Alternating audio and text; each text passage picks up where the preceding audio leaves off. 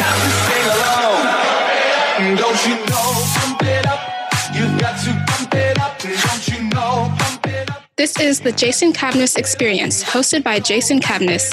Join Jason as he talks to small business owners and startup founders and other interesting people as we gain great insights about business, people, leadership, HR, and how each guest strives to be great every day. Hello, and welcome to Jason Cavness Experience. I'm your host, Jason Cavness. The Jason Cavness Experience is brought to you by Cavness HR. At Cavness HR, we deliver HR to companies with 400 or fewer people with our HR platform while providing you access to a dedicated HR business partner. Our guest today is Taban Cosmos. Taban, you ready to be great today? Yes. Taban's life purpose, his why, is to impact the world through technology and innovation globally and create sustainable solutions that serve humanity. Taban is a CTO and co-founder of Guide, the B2B learning and talent development platform, helping remote teams and wouldn't-be knowledge workers learn anytime, anywhere on demand. He's a Sudanese refugee, an accomplished global technology and product leader, and world-renowned public speaker. Taban, thank you for being here today. I really appreciate it. Thank you, Justin, for having me on. Yes. So we met a couple years ago when I was with Bunko Labs. We did like a little speed mentoring session with Bunko Labs, and I want to thank you for helping out with that. That was a great event that you helped out with. Exactly. I remember that very well. So first, are you still with the Central Washington University Startup Program? That's something you started, right? Is that still going on? Yeah, I haven't really confirmed if it's actually still going on, but the last time I left is the last time I knew how that club was doing. We started basically to kind of like bring the students together so they can build like new products and stuff. And so we had a couple like really good turnout. We actually had the largest, I would say, hackathon in Eastern Washington or Central Washington, if you will. And with the support of all my professors and all the other smart people. But since I left, I have not heard any sort of like reviving of the club. So it's been a while then? It's been forever. It's been like close to 6 years, I would say. Yeah, or 5 years. But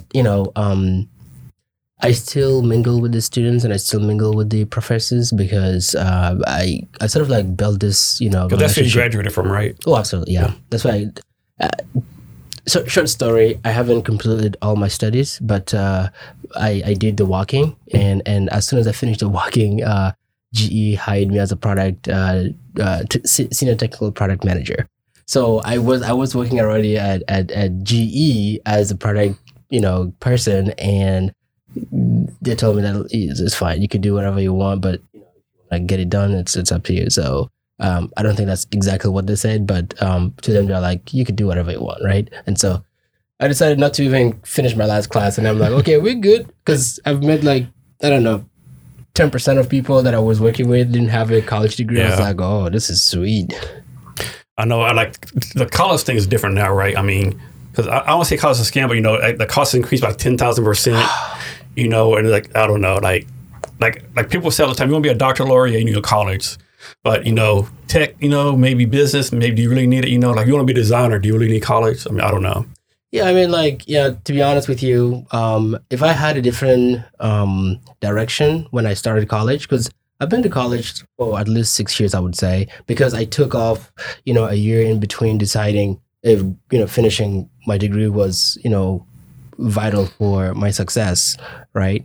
But then I realized that now just working in the industry, if I were to focus my energy on something else that I feel like I could do really well, which is products, I wouldn't even need a degree. I would say that there's some skills that you definitely don't, but if you're going to be a computer scientist, which is close to what I was going for, then you would probably need the college degree, because the access that you get at a university is different from when you're just building a startup, because you could have a lot of great ideas, but, execution is, the name of the game.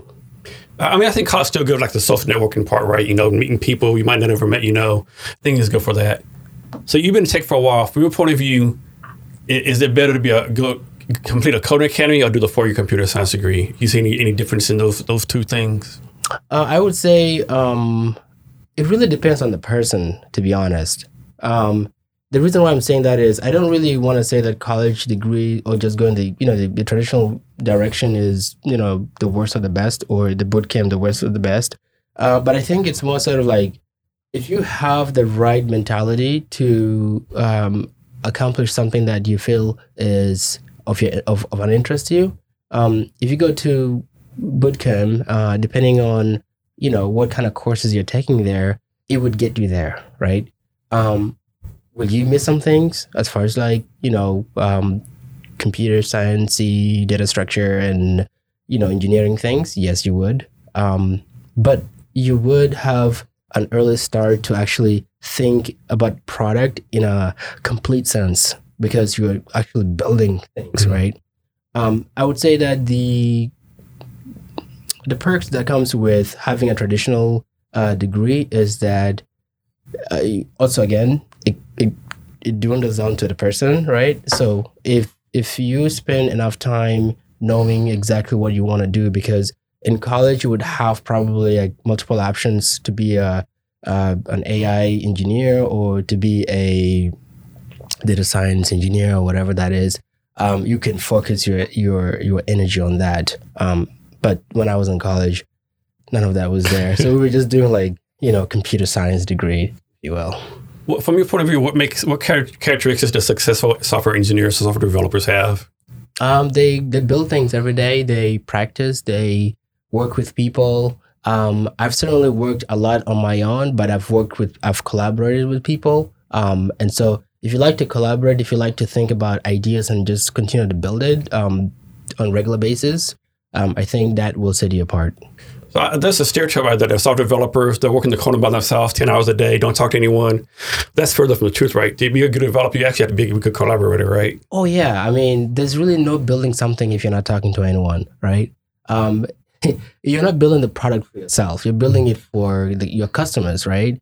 You run an organization. When you are building it, you're not thinking that I'm the one, Jason, going to use my own product. But you know that there is a need for yourself. But if you're going to build it for the mass, then you need people that are actually communicating with each other. So communication is definitely a big part of building, or, being a good software engineer. You just, we're not always hiding ourselves in the corner. You tend to do that only when you're focused on the product, on the specific task you're working on. So what advice you have for new developers trying to find a job? Like right now, it's like, new developers, they're getting killed out there, right? Because most jobs say they have to take I'm making this up, 10-hour coding tests, whiteboard tests. They want a job description say 2-3 years experience for an internship, So what advice you have for these people? Hey, Yeah, trust me, I've been struggling with that too as well. I'm gonna say that from personal, perspective. I think if somebody's new, or just looking to get new job in the industry, I would say that getting familiar with your data structures is definitely the only answer to passing interviews. I've been doing interviews. I've done one with Walmart. I've done one with Google before. That was a couple of years ago when I was doing a product at GE. To be honest with you, I've seen how hard it can be. You definitely have to focus. You have to spend, considerable amount of time. People that want to work for these big companies like, the FANG, there's definitely a lot of sweat to be put there, because the rate of you getting accepted at those companies is probably smaller than actually wanting to get into Stanford or something like that. Yeah, I've heard that, yeah. Yeah. So I know a lot of developers, they complain about these whiteboard tests, right? Do they have a reason to complain, or is this the way the business is done right now? So I would say that it really depends how you frame your solution, right? Definitely matters. But having the whiteboard basically allows you to be able to think in boxes. And yeah, that's what they say. In software engineering, you think in boxes. You draw little boxes, and then you point arrows to other boxes that explains what components link to what components, or what dependencies lead to what dependencies. So it allows you to understand the whole, because building software is a mental thing. So you always have a mental picture in your head, right? And you're writing code that doesn't really have anything to do with the with the boxes, but it allows you to be able to communicate to other peers what exactly you're thinking. What do you look for when you bring on software developers for the company you're working with? Usually, I don't do like the traditional interview style. I will ask them to show me products that they have built or something that they've worked on. And then I would say how. Let's say I would say, are they team players? Like, can they talk about the ideas or talk about the problem that they're working on in a way that I can understand, in a way that my clients can understand, right? So that is sort of like the gist of the sort of like the top of the cream, right? But everything else could be, like they know JavaScript or they know Go or they know HTML and React and stuff like that. Then we can kind of like narrow it down. And then the other approach on top of that is I would give them a 1 week project or a 2-day project that I know can be done in that time. So if they do it right, then I'll physically have a conversation. So how do you recommend people keep up to date with tech, right? Because like tech is like changing on a daily basis, right? How do you keep up with everything? So my girlfriend thinks I'm always like doing something, and it's true because I'm doing something, but most of it is not just work. It's actually learning. I buy so many books to sort of like understand the things that I'm not exposed to. Because like as in startup, you are really in a different world. You're trying to get products done, but then also as you're getting products done, let's say in the Web3 space, right? How far are you familiar with Web3, right? So you find yourself reading at all time, whatever articles that people put out there. For me, I follow people that are, I would say, leaders in those space, just sort of like to ingest as much information as I could from them. But that's from the higher level. But from the technical part, things don't change as much, to be honest. From the technical part, the only thing that as a software engineer, you just want to practice optimization, practice new problems, try new problems to just get better at solving, harder problems. That's I think what I would say. Who are some tech people that you follow? You want me to name drop? Yeah. I follow Jonathan, one of my good friends. He's big in the tech space.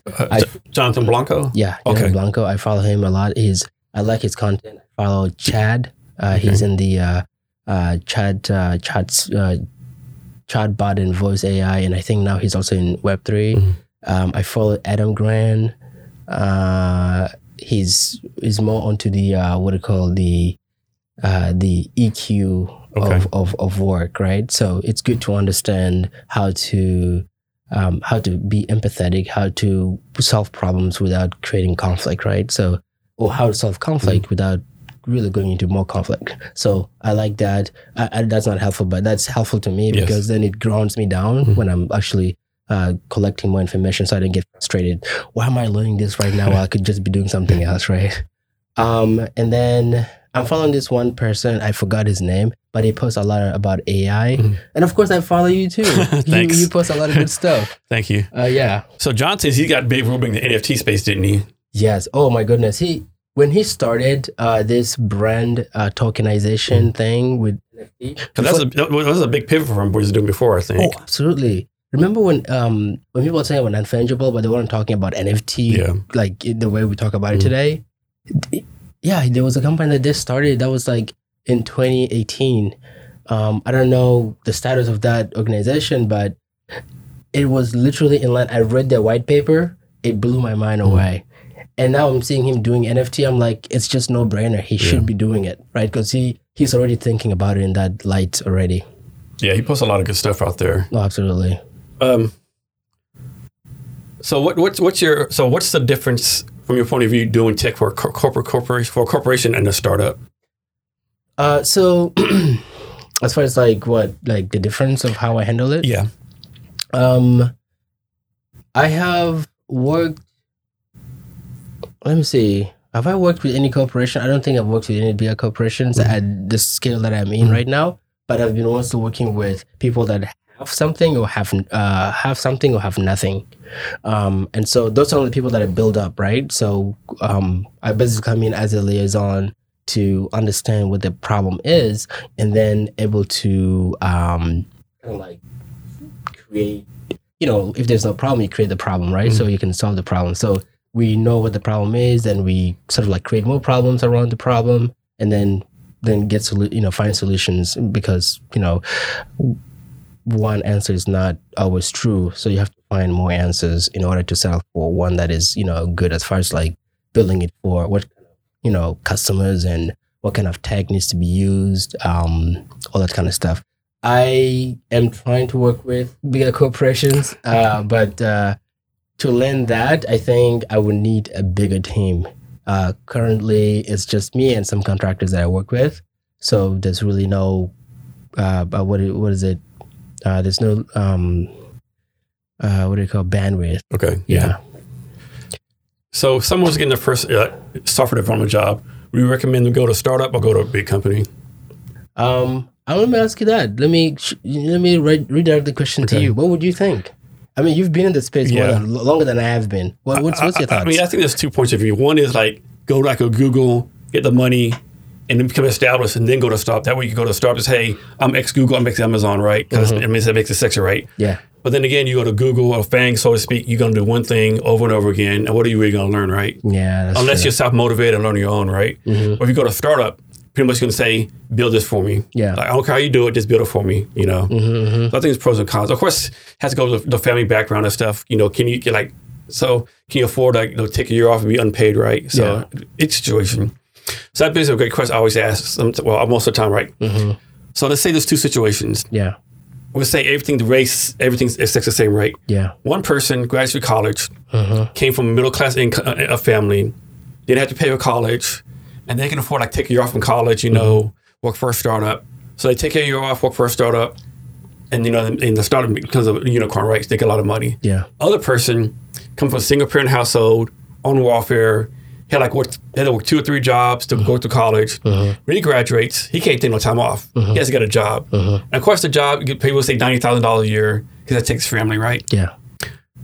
I mean, is there a way to fix that? Because the outcome is not the same, right? Or is this where the system is? What do you think? Well, I mean, just to piggyback from what you said earlier about the, how to get yourself, started. Should you go to, the corporate or go to startup? I think to answer a question, we'll answer it that way. I think one, your background definitely matters in terms of what you're about to do next. And when I say it matters, I mean, I'm saying that the decision that you make is going to impact you in a different way, right? Some decisions that people are making as far as startups, where let's say they grew up in a, I would say middle-class family, it's easier because they can ask for seed money from their parents or from their friend's parent, right? Because that circle probably maybe have heard of something like that, and they have already lived a life of, a middle-class, income family. So they know what it is to be able to, use money to make more money. Well, on the other hand, somebody who's from, a very struggling family, let me call it that way. Yeah. It's hard for them to actually even see the end goal. They just want to be successful, and they're trying to figure out how to get successful. The first step of the way is, I'll get my college degree. I cannot afford to flunk my college. I have to get it done. And then I have to get a job that really pays well before I even think about my startup. But if they think about their startup and they have a good network, now, again, it comes to the network, right? So if you have a network that is ready to help you to succeed, you're more likely to find yourself not thinking about the decisions that I just said, right? Should I finish college first, or should I go directly to startup, or should I go get a job first, like you said earlier, get a $90,000 or $100,000 job first, be comfortable for about a year or 2 years or 3 years, and then whatever the idea is that you want to that you have had in your mind to build, then you can sit down and sort of build it, right? Because then you have a cushion. I think I was that guy. So I had to work for a couple of companies first. I had to work for other startups to learn how the game is done. Because from the beginning, since I was a kid, I always want to be my own boss. Yes. Like I wanted to be my own boss, but I wasn't brought up in an environment that allows me to think that way, right? But people know me already. Like I'm not like the weird dude that always stays in the corner and does his or his own thing and whatnot. Like I'm on people's face, even if like I'm in the corner doing something, it's gotta be a good thing, right? Like I'm doing something that I know I care about that no one really cares about. So I think at the end of the game really is about relationship building. I was fortunate enough to be able to build a relationship with people, and it's afforded me to be able to get hired by some of these good companies because of the relationship that I've built with people, and also just grinding my skills away. Yeah, it always kills me when people say go to your family friends or family friends round, right?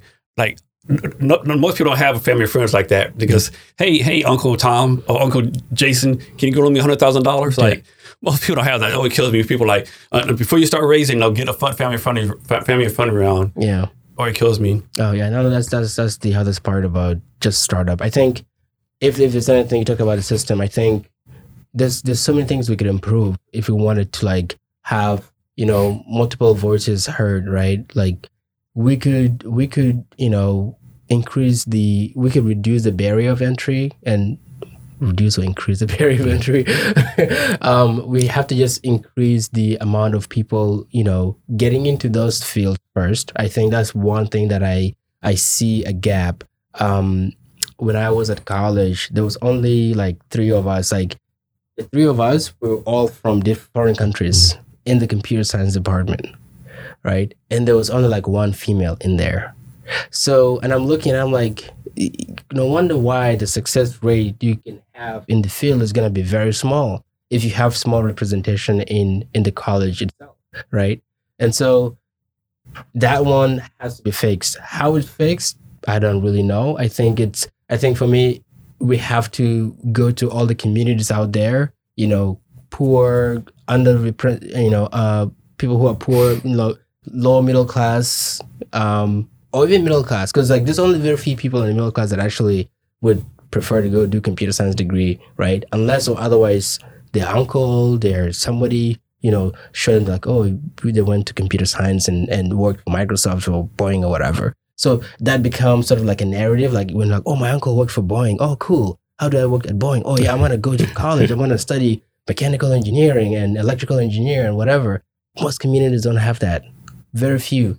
Yeah, especially like ones like rural areas, country areas. Yeah. No one is thinking that way. Even in rural America, trust me, I've been to places where when I say that $100,000 in Seattle is poverty level, they look at me, they're like, wow, if we were making $100,000 here, we would be living large. Living in a mansion with 10 acres of land. Oh my goodness. See? Anyways. So when you started out, you were a software intern, right? What lessons did you learn from that experience that set you up for success?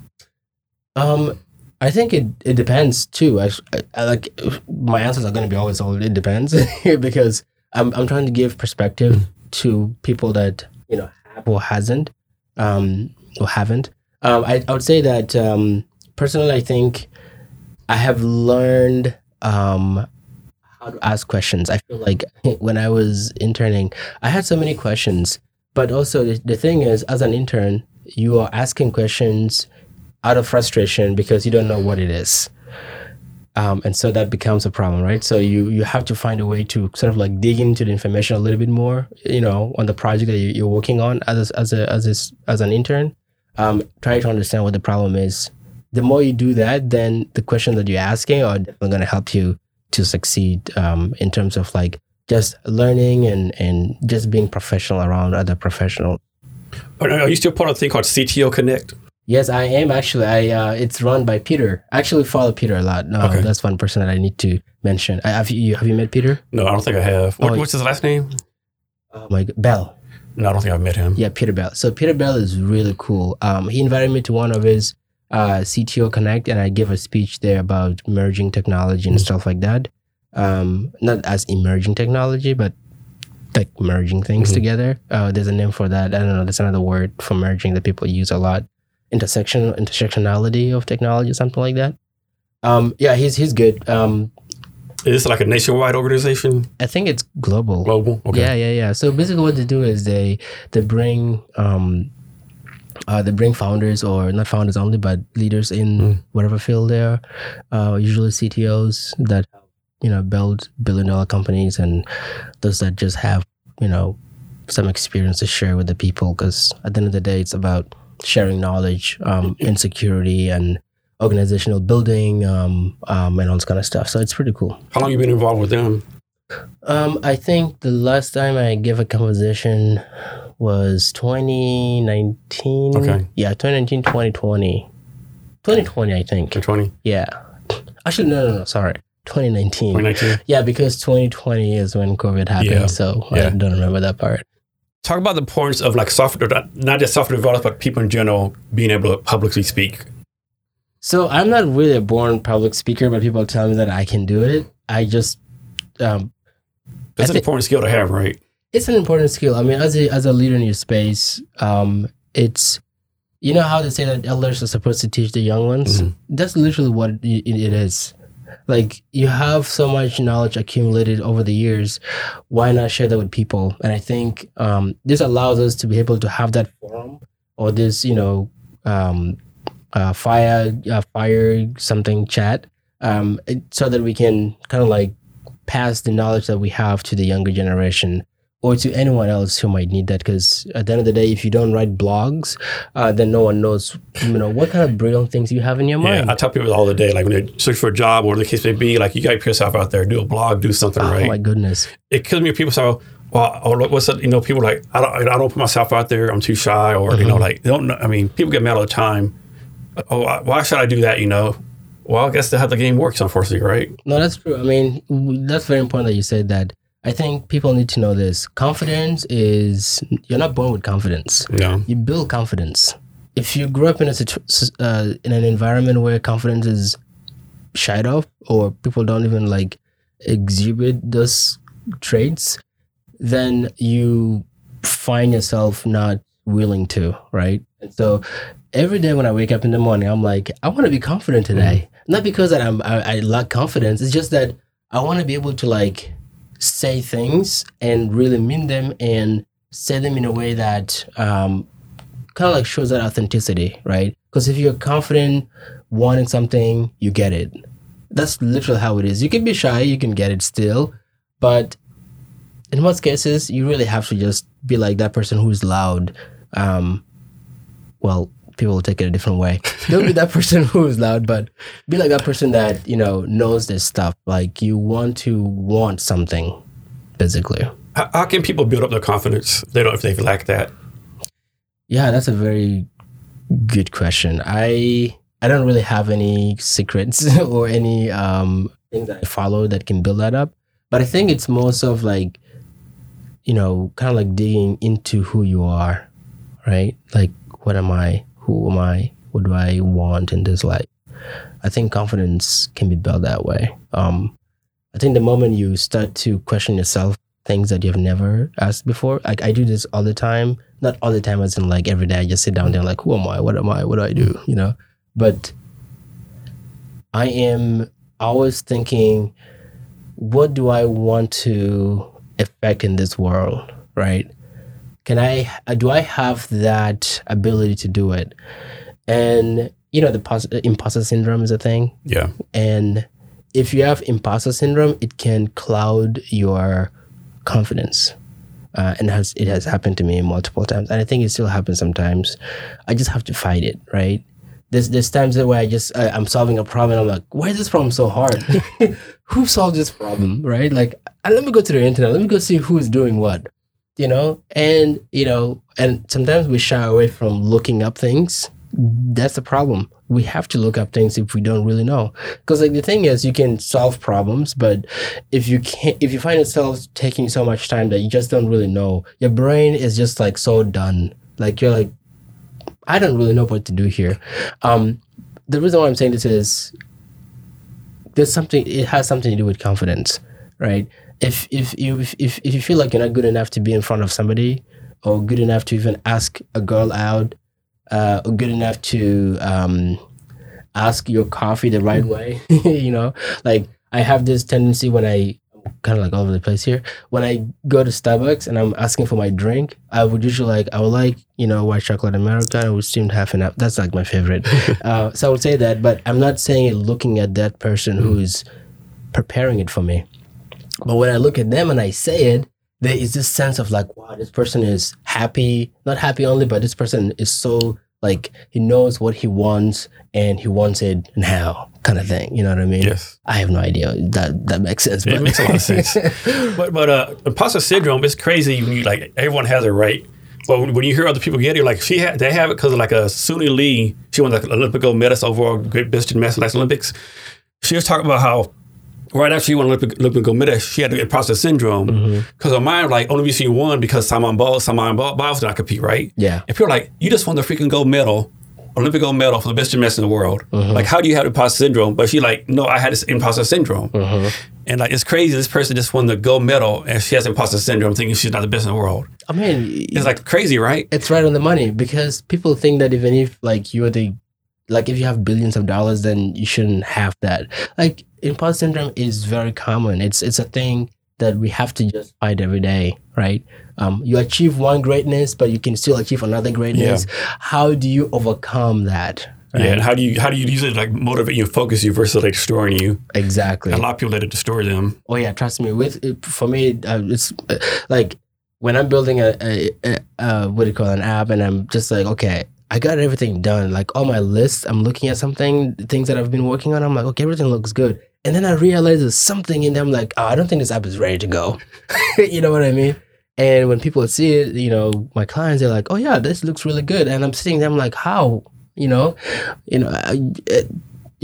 still I want to feel like I want to do better or I need to practice more. And so the more we kind of like push ourselves to that, we find we end up doing greatness, but also, it's because imposter syndrome is pushing it. But there's got to be a time where you can say, I should just accept the results now and kind of like build on top of that results as opposed to like, And are you an advisor for a fintech startup?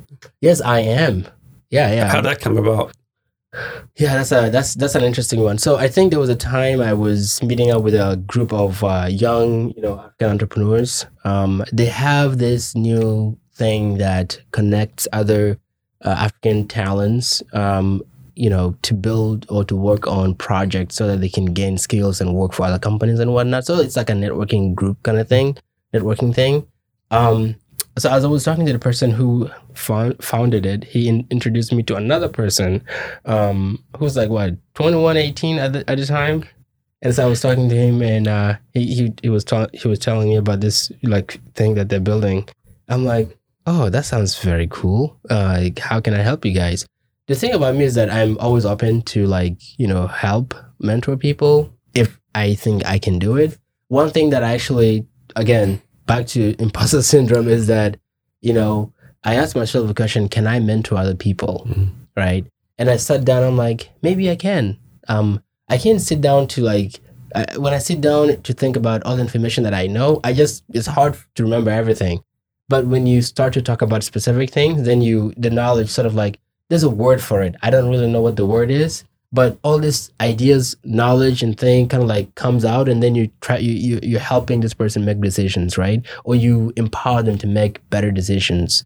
So anyways, I talked to him about the fintech, and they have a very good vision, and the vision is to improve SMEs, transactions. And they're in Seattle, right? Actually, no, they are based in Nigeria. Okay. Yeah, they're based in Nigeria. So they are registered in London, based in Nigeria. And how do you meet them? How do you link up with them, with them being in Nigeria? Oh, we do hangouts. Okay. Yeah. But how do you meet them originally? Oh, yeah. The way I met them is basically that story where I met this one guy who was doing this networking thing, and then he introduced me to this one fellow, and And then he pitched to me and I heard it. And then I gave him a couple more months to just kind of like think about it. He sent me his deck and I look at it and I'm like, looks good. You just saw something in them. Oh my goodness. Yeah. And the good thing is he's at that age, trust me, if I was at that age, if I was like him, I would have built $1 billion company by now. Like not just billion, like multiple $1 billion companies. It's amazing what all these young people are doing nowadays, you know, like at 18, already thinking about the expansion of this technology throughout Africa, throughout the world, how they can improve optimization, in transaction, reduce latency, all this kind of like just things I'm like, when I was 18, I was still planning to come to the United States. Yeah. Yeah. I probably haven't graduated my high school yet. Like it was crazy. So I saw what they had. And I looked at his team and they showed me a demo. So that was something. I was like, oh, you guys have a demo already? So for the last 2 years or 1.5 years, something like that, I think I've been working with them. I've seen them make progress. They want to be the Venmo of Africa and they're not far away. They're already getting support from bigger companies in Africa.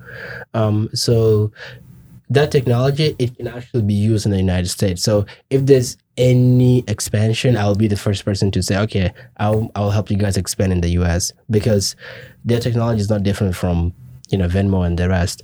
But the difference is that Venmo is not really focused a lot on, QR code like China. I think most of their learning is actually not from the US fintech companies, which is shocking, right? Yeah. They're mostly focused on China, M-Pesa, which is from Kenya. M-Pesa probably was the first really solid, I would say, fintech company that uses mobile technology before every other fintech companies actually came to be. Yeah, I think people in the U.S. definitely underestimate the tech talent in Africa because every time you look up, you hear about somebody building something crazy, like some young man built, a generator that transforms something off plastic bottles, right? It's just like, what? Invention, they say necessity is a mother of invention. Yes.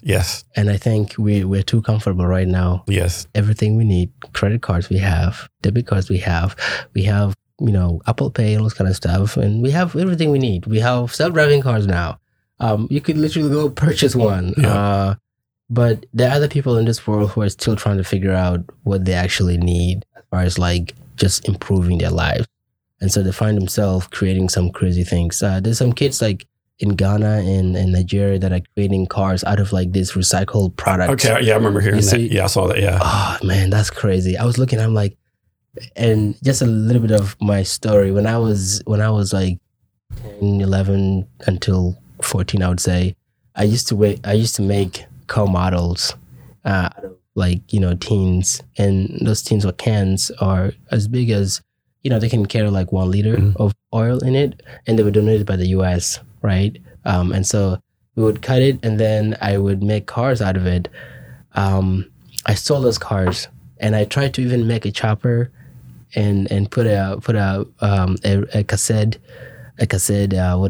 motor in it to like spin it and then make it fly. But I didn't know the science of aviation. So I didn't know that I needed the materials to be lighter, and then I need even more power to, for the lift to happen. So there's like so many things I haven't learned that I'm learning today. Like I am fascinated by aerospace, but looking at what I had right now, I'm like, wow, I could have literally made a flying plane if I knew this. You know what I mean? Our library was so deficient with information. So one thing I think a lot of people realize is like how many mobile phones are in like quote unquote like Africa, Asia, right? Because like I think the density per capita, there's way more phones in Africa than the United States anywhere else. Yeah, because that's their device of choice to do all the business that they need to do, right? There's no time to jump on a computer to make things happen. Like you're always on the go, and plus you can't carry a computer to a tree so you can get a network reception. Yeah, I'll tell you the story. So when I was back in Kenya and that's when like mobile network was actually pushed to the area. It was in the refugee camp, and so basically what happened is that it's like a wave in the evening because there's not so much wind. you can have a consistent, reliable cell phone network. During the day, because it's windy and whatever, something is affecting the wave, right? So you don't get good reception. Usually, when I have my phone and I see a ring on my phone, like it's ringing, Nokia and because most of it was Nokia and Motorola, you'll see this like ringing thing. You're like, oh, somebody's calling me. And then now what I'm thinking is, if I answer this call and the network is to disappear, then I would miss that call. Then that means I will have to like wait until later and then have to like ring this person again. It could be like a whole day thing. Just trying to just have a call with somebody. When you receive that call, there's something to joy about, like, oh my goodness, we have this reception. And then reception goes away and they're like, oh man, I gotta go jump on it. Like seriously, we jump on a tree or we go to the highest elevation, but to find higher elevation, you have to walk for like miles. The place is pretty flat. So yeah, man, you always jump on your house. Like that's what most people did. Climb on their house made of. Gotta do what you gotta do, right? Oh my goodness, yeah. So talk about Cosmos Innovation. Yeah, so with Cosmos Innovation, I started it because I wanted to give that experience that I can, right? I wanted to be that person that kind of like, helps people, guide people to build their first initial startup or just help them, kind of like distill the information that they have in their mind. I literally started because people were asking me to build them something. I wasn't like there like, oh, let me just start Cosmos Innovation so I can make money. I started literally to just help people. And then from there, people were like, okay, we'll pay you. And then I'm like, cool. Then I started to actually take it very seriously. Is you by yourself right now? It's me and other people. So my co-founder was helping me at the time when I started. He's a great designer, by the way. And so I give him to do some of the design work. Then I was not a designer. I was just code. So, and then I learned design from him, and I taught myself when the first wave of COVID started, because I was always outsourcing the designs and I had to wait for results. I decided to learn it myself. I spent like a month or two learning how to design, and I designed a couple of products for my clients, and I became a designer. So I do design now, and I write the code for that design. So I know what I am releasing to the world. If it doesn't meet the spec of my design, then it's not yet going out. And so that, and then also working with other people that I hired. I hired this one lady, her name is called McKenna, and she is really good designer. When I hired her, also remember imposter syndrome was also a problem. And so I gave her a chance to work with me, and she was so fabulous. She didn't know how fabulous she was. Most people don't. No. And I think she should have gotten a job at Microsoft and stuff like that. But sometimes these companies are just too, I don't know, what's the word? Yeah, I know what you're saying. How should developers and designers work together? How do they? Yeah, how should they work together? It depends. So being a product person, because I lead both engineering and product, it's very easy for me. Like I can work with designers who have never seen code before, and I'll make them understand what they're doing without even questioning it. Some people don't. They just expect the designer to know what they know. And that's one of the problems plaguing the industry. Designers and engineers don't know how to work together very well. So they have to bring that intermediary person. I think it should be a common skill to have, to know how to communicate well with somebody else who is not an engineer. So what does a product person do? I think the product person really, in a sense, is somebody who, kind of like initiates the direction of the product, like the vision of the product, right? Because if there's no one that starts the vision, then what do you build? Nothing. So the product person basically sits down and start to like say, okay, we are going to be building this thing, depending on if they're just getting started, but if it's something that's already in place, and the product person will say, okay, this is what the product used to do. It's doing well with, this, type of group of people, and it's doing well with this type of businesses, smaller, big, or stuff like that. Now we have to figure out ways to add more functionalities that actually, that they were asking or requesting. So how do we do that effectively? So the product person basically comes up with ways to do that. And then shares them with everybody else, right? Of course, you want to get an input from the engineer if it's possible to build it, right? You want to ask the designer, is this type of design, is it possible to design? Because to be honest, some designs are not easy, right? Like I personally struggle with some designs. I'm like, how is this going to work? I'm loading data and I need to do this type of animation. I have never done this before. So you have to figure out all these nuances. But there's multiple ways what a product person does or what a product person is to other people, right? To me, that's what I see on a daily basis. Talk about how you do your product roadmap. How do I do my product roadmap? Yeah. I really don't have a cut defined, I would say, strategy for that. I think I'm still building. I'm working on it. I don't think I have 10 years of experience yet, so I don't know if that matters. But what I do is I tend to work from top to the bottom as opposed to from the bottom to the top, which is I want to know what the product is, that what are we creating, right? Create the vision for it. And then what is this product going to look like?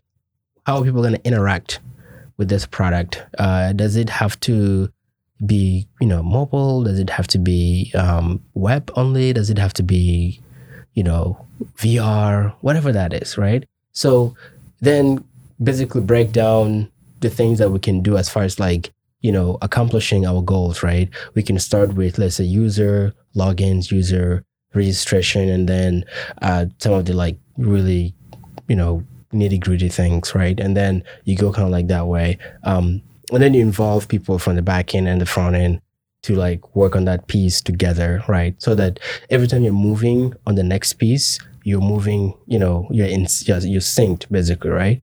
So, and then of course, I do have a product roadmap as far as product requirement, which is the product roadmap for me. It basically lists out what we can do, what we cannot do, what we should be thinking of doing if we're to complete some of these requirements. And so that way kind of it builds up the expectation, but then also it kind of says, okay, there's a room to play with here if we have time to add this. If not, the product is done. The goal is to get the product ready, right? If we can get the product ready, that's great. Minus a couple things here and there, the bells and the whistles, that's what they say. So we'll talk about this. So I think sometimes talk about non-tech founders, there's sometimes a disconnect in communication, right? Because example, you ask for, say, a quote unquote regular person, hey Jason, can you open the door? Jason goes open the door. As a tech person, open the door, you gotta say, hey tech person, stand up a 90-degree angle, use 2% thrust. It has to be regular person you say do 1, 2, 3, 4, 5. Tech person you gotta say do 1A, 1B, 1C, 1D. How do we fix a disconnect? Is the responsibility of a tech person to solve it, the non-tech founder to solve it? Because when I first started doing this list, I was like, here, tech person, do this. Mm-hmm. And what is this? Well, you told me to do this? So no, it's not. So how do we fix that, so to speak? Yeah, I think I know what you're talking about. That thing is, that type of scenario happens all the time. And I think the best way to fix that issue is, one, if you're developing a product that is heavily engineering, right? Let's take an example with Elon Musk, right? Elon is a software engineer, right? So it's an advantage for him. But he's not an aerospace engineer. He didn't study aerospace. The only way for him to build SpaceX is to actually get into the heads of the engineers. See? So you go the other way around to learn about the mechanics and the sciences and the physics and all this kind of stuff to understand how that works. I mean, he did physics, so that helped him, and he knows a lot about other things. But for every other regular person who's building just as normal, regular software, one, you don't have to be a software expert. That's one thing, right? Don't become a software expert. But understand the lingo that they use, but not in details. If somebody's asking for you to design a button, right? You're asking a developer to create a button for you. You would say, hey, I would like to create a button on the top of the on top of the website or whatever it is. I want it on the left, right. Maybe put a 20 pixel padding. The color could be red because that's the theme that we are running with. And that will give that person, the engineer or the developer, what to play with. But if you just say, hey, I want a button. Okay, you want a button. I can slap a button there. But would that button really do what it's supposed to do? What is the button supposed to do, right? So it basically gives that detail. So you break every problem every problem is a story. And within that story, you create the task out of it. That's called, I think, what, storyboarding, I think? Yeah, storyboarding. Yeah. So you have to do that, right? There's other thing like people use in Scrum that I don't remember because that's like so like corporate thing. And I remember when I was doing that, I was just like, epic story and what, But at the end of the day, it's a story, and it's just basically breaking down those tasks to get whatever needs to be handled. And you have to attach every asset that is needed to get it done. So that way, the engineer really focuses on just building. You don't want the engineer to focus on cropping your image, right? That's not what they do. You give that to a designer. Yeah. Yeah, I know what a platform builder. Often I'll say I want something, and my tech co-founder always send back, Jason, more detail. Like crap, know. That's a code word. We said more details. Okay, let me go back and like be more detailed. Yeah. So detail is really huge. Could you share with us a little bit about when you started building your own product, right? You had the idea and you were just thinking, okay, maybe I need to find somebody who knows how to build software and stuff like that, and then I can work with them. Like, what are some of the pitfalls, or what are some of the learning curve, some of the things that I've been through so many tech people. Like first I got some interns. Basically they just rebuilt the site, nothing I really wanted. They had a really good CTO out of the Air Force. Well, he left, he had a job at Space Camp, had another good CTO. He left for a better paying job. It's been a struggle. Have people kind of ripped me off. Some people like didn't perform well. I mean, it's a challenge, right? I mean, because like it's bad to say, a lot of tech people are not as good as they think they are, right? They're not good, and it's a matter of like now we're going to coding academies, like what's called co-fellows, different coding academies, finding people, and people want to go graduate and want like $200,000 a year. Like what? I can afford $200,000 a year, right? Mm-hmm. It's been a struggle, right? And of course, you got to learn the lingo. Like I often ask myself, if I were back in time, should I learn to code myself? Mm-hmm. I don't know, probably not. Because like, do I have the time for it? Probably not, right? Yeah, it's not easy, right? Like that's the reason why, like you said, like people like you, Elon Musk. Tech people have an advantage, right? Because they can build a product, right? Yeah. Like in my mind, where I'm at right now, I should be like, I'm like a year and a half behind, right? Because all the other tech stuff I've been through, right? Yeah. I mean, it's such a challenge, right? It is a challenge. And I totally feel how you and it's frustrating too, right? Because your mind, because you validate the idea, people want to buy it. I mean, like my market, like way up here, right? Yeah. But then I really can't, I do beta testing and something breaks, it's. Yeah. And also, here's one good thing that you have is the marketing part. Mm-hmm. I think if you want to build anything successful, you got to know how to sell. Yeah. And that's one thing that I would say Elon Musk doesn't know how to sell, but I think he has learned how to sell over time, right? And I think personally, I didn't even know how to sell. I don't even know what are the psychology for being a good salesperson. I think you either have it or you don't have it, right? And I think I probably have a bit of an ounce of like being, a salesperson. Like I can sell things when I believe in what I'm building, right? If you're giving me a tire to sell and you're telling me this tire, I can drive my car underwater and it will be fine, my car won't sink, I would ask questions. Yeah. What kind of tire is that? You know what I mean? Like I have to know what kind of tire it is. So you're right. Definitely, if you're building a product and you're not familiar with the landscape, you're definitely going to find yourself digging multiple holes before you find the right hole. And in this case, going to multiple places, I was at Codefellow as a mentor, and I've mentored a couple of people. And, the fact is that, remember we talked about when you go to a boot camp or you go to college, you can, does it matter, right? And again, it's up to the individual. I've seen people that are actually putting in the work at the boot camps. You can find them, they're very rare, right? And that's why becoming software engineer is very rare too, right? Like it's like one of the skills that where you either focus really building product or you really focus about everything else. And that's what most of everybody is, focused on everything else, right?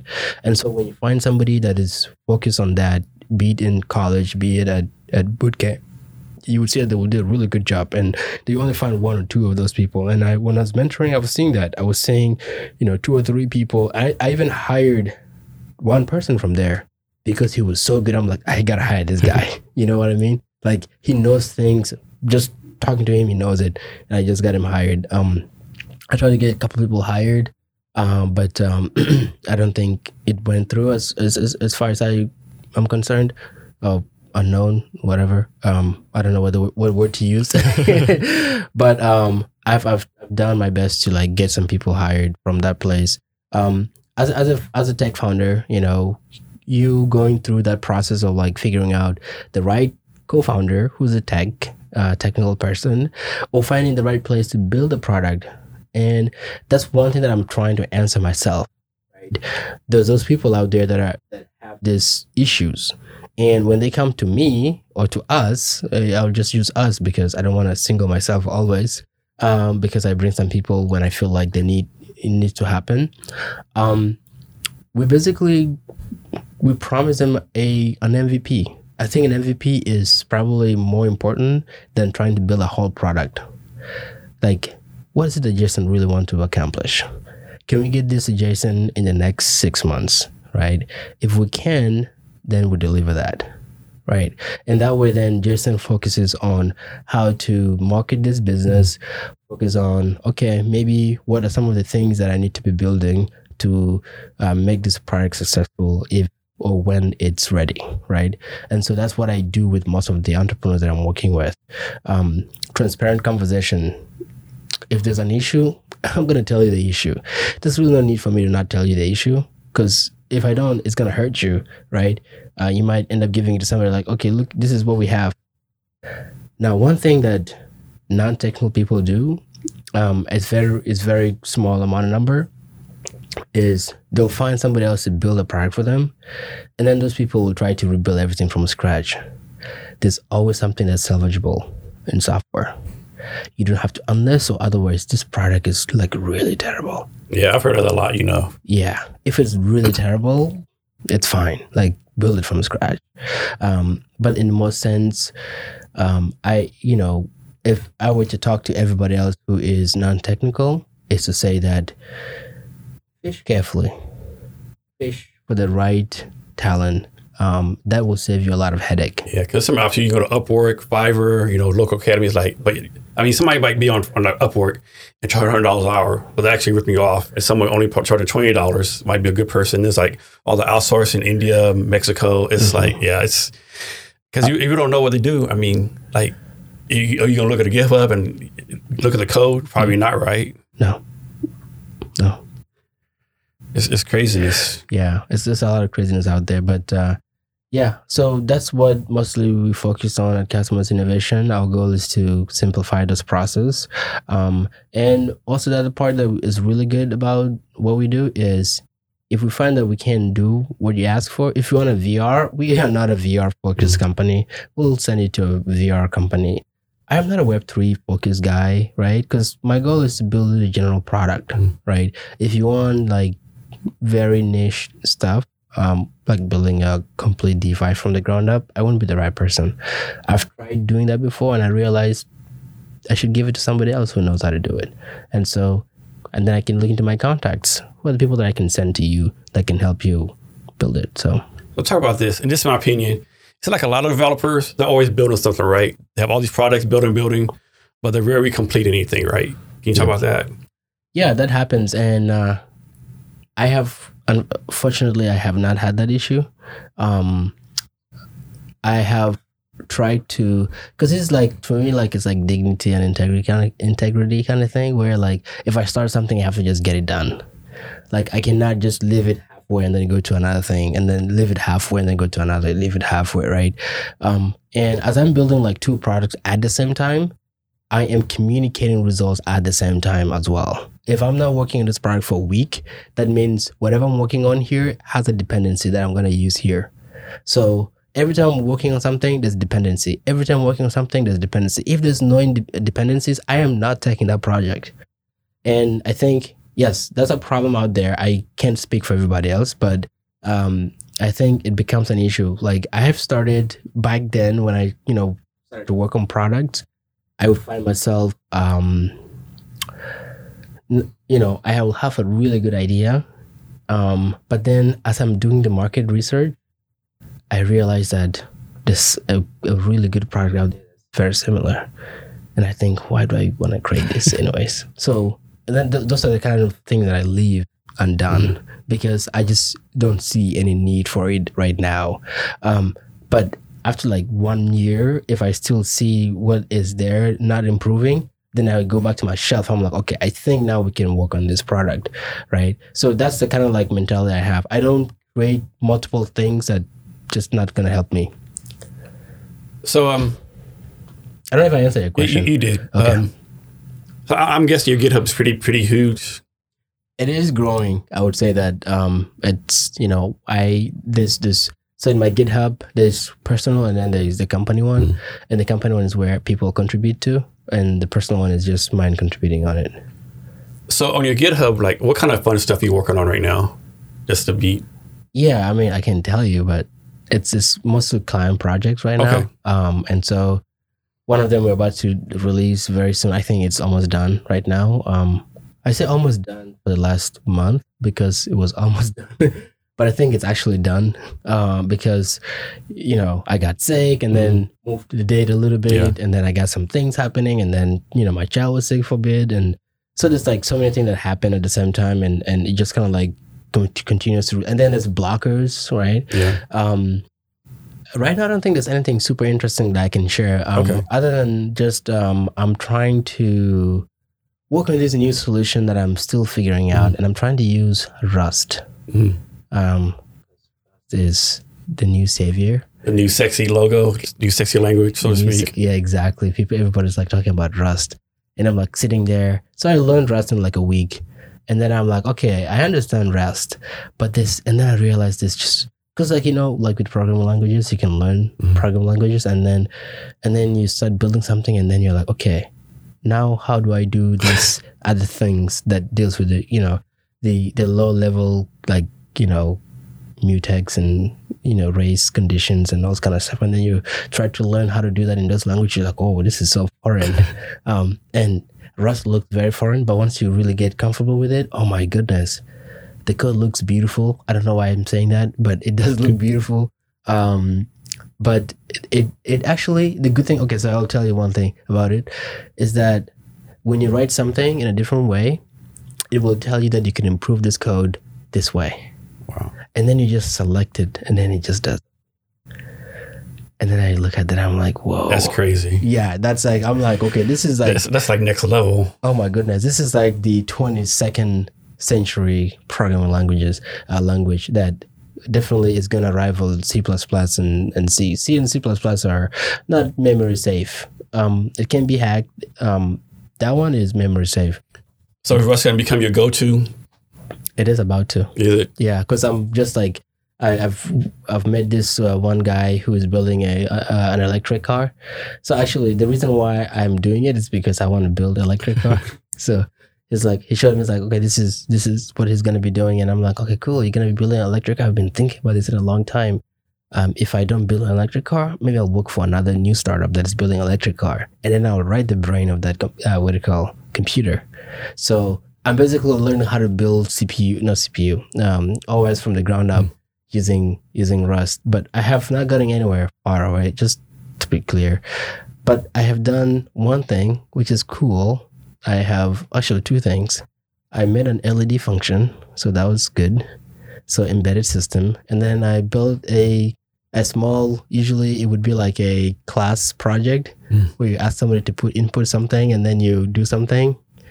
And I find it really fascinating because the way I built it and the way I was like building it, it was different from everything I've built before. It just felt like I was just born to do it, even if I wasn't. Like, no one is born to write software, but it just felt so good. It felt natural. So it's very exciting. So you talked about diversity in tech earlier, and we both were involved in tech for a few years. And there's always talk about it, performance measures, but it doesn't like the stats ever get better. Like the stats always just saying like same number of people of color and on board of advisors or people get funding. Like, how do we go from like just talking about it to actually, doing something about it? Yeah, I mean, just do something about it. It's literally the answer to everything. I think, we talked about like where people come from as far as like and stuff like that, and I think this idea of classism is definitely killing everything, to be honest. But imagine if people were to live on in a situation where like everybody contributes to the same system equally. I don't know. That's just in a utopia world. But in a place where everybody is having access to information the same way everybody does. Like you have access to information regardless. The government is always there supporting all businesses, because if the government does that, then the society or the citizens are always going to be functional. They are always going to be productive. And that's what adds to the GDP of the country, right? I think the government needs to do that themselves. I think the government is not as diverse as it is. That's first.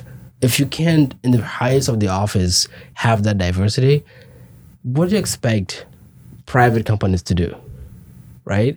It's like in everyone's face. Like you see it everywhere. Like they have to start from there. And I think Biden's choice of electing Ketanji as the Supreme Court person. I don't know. Yeah, that. Close enough. Yeah, close enough. Yeah.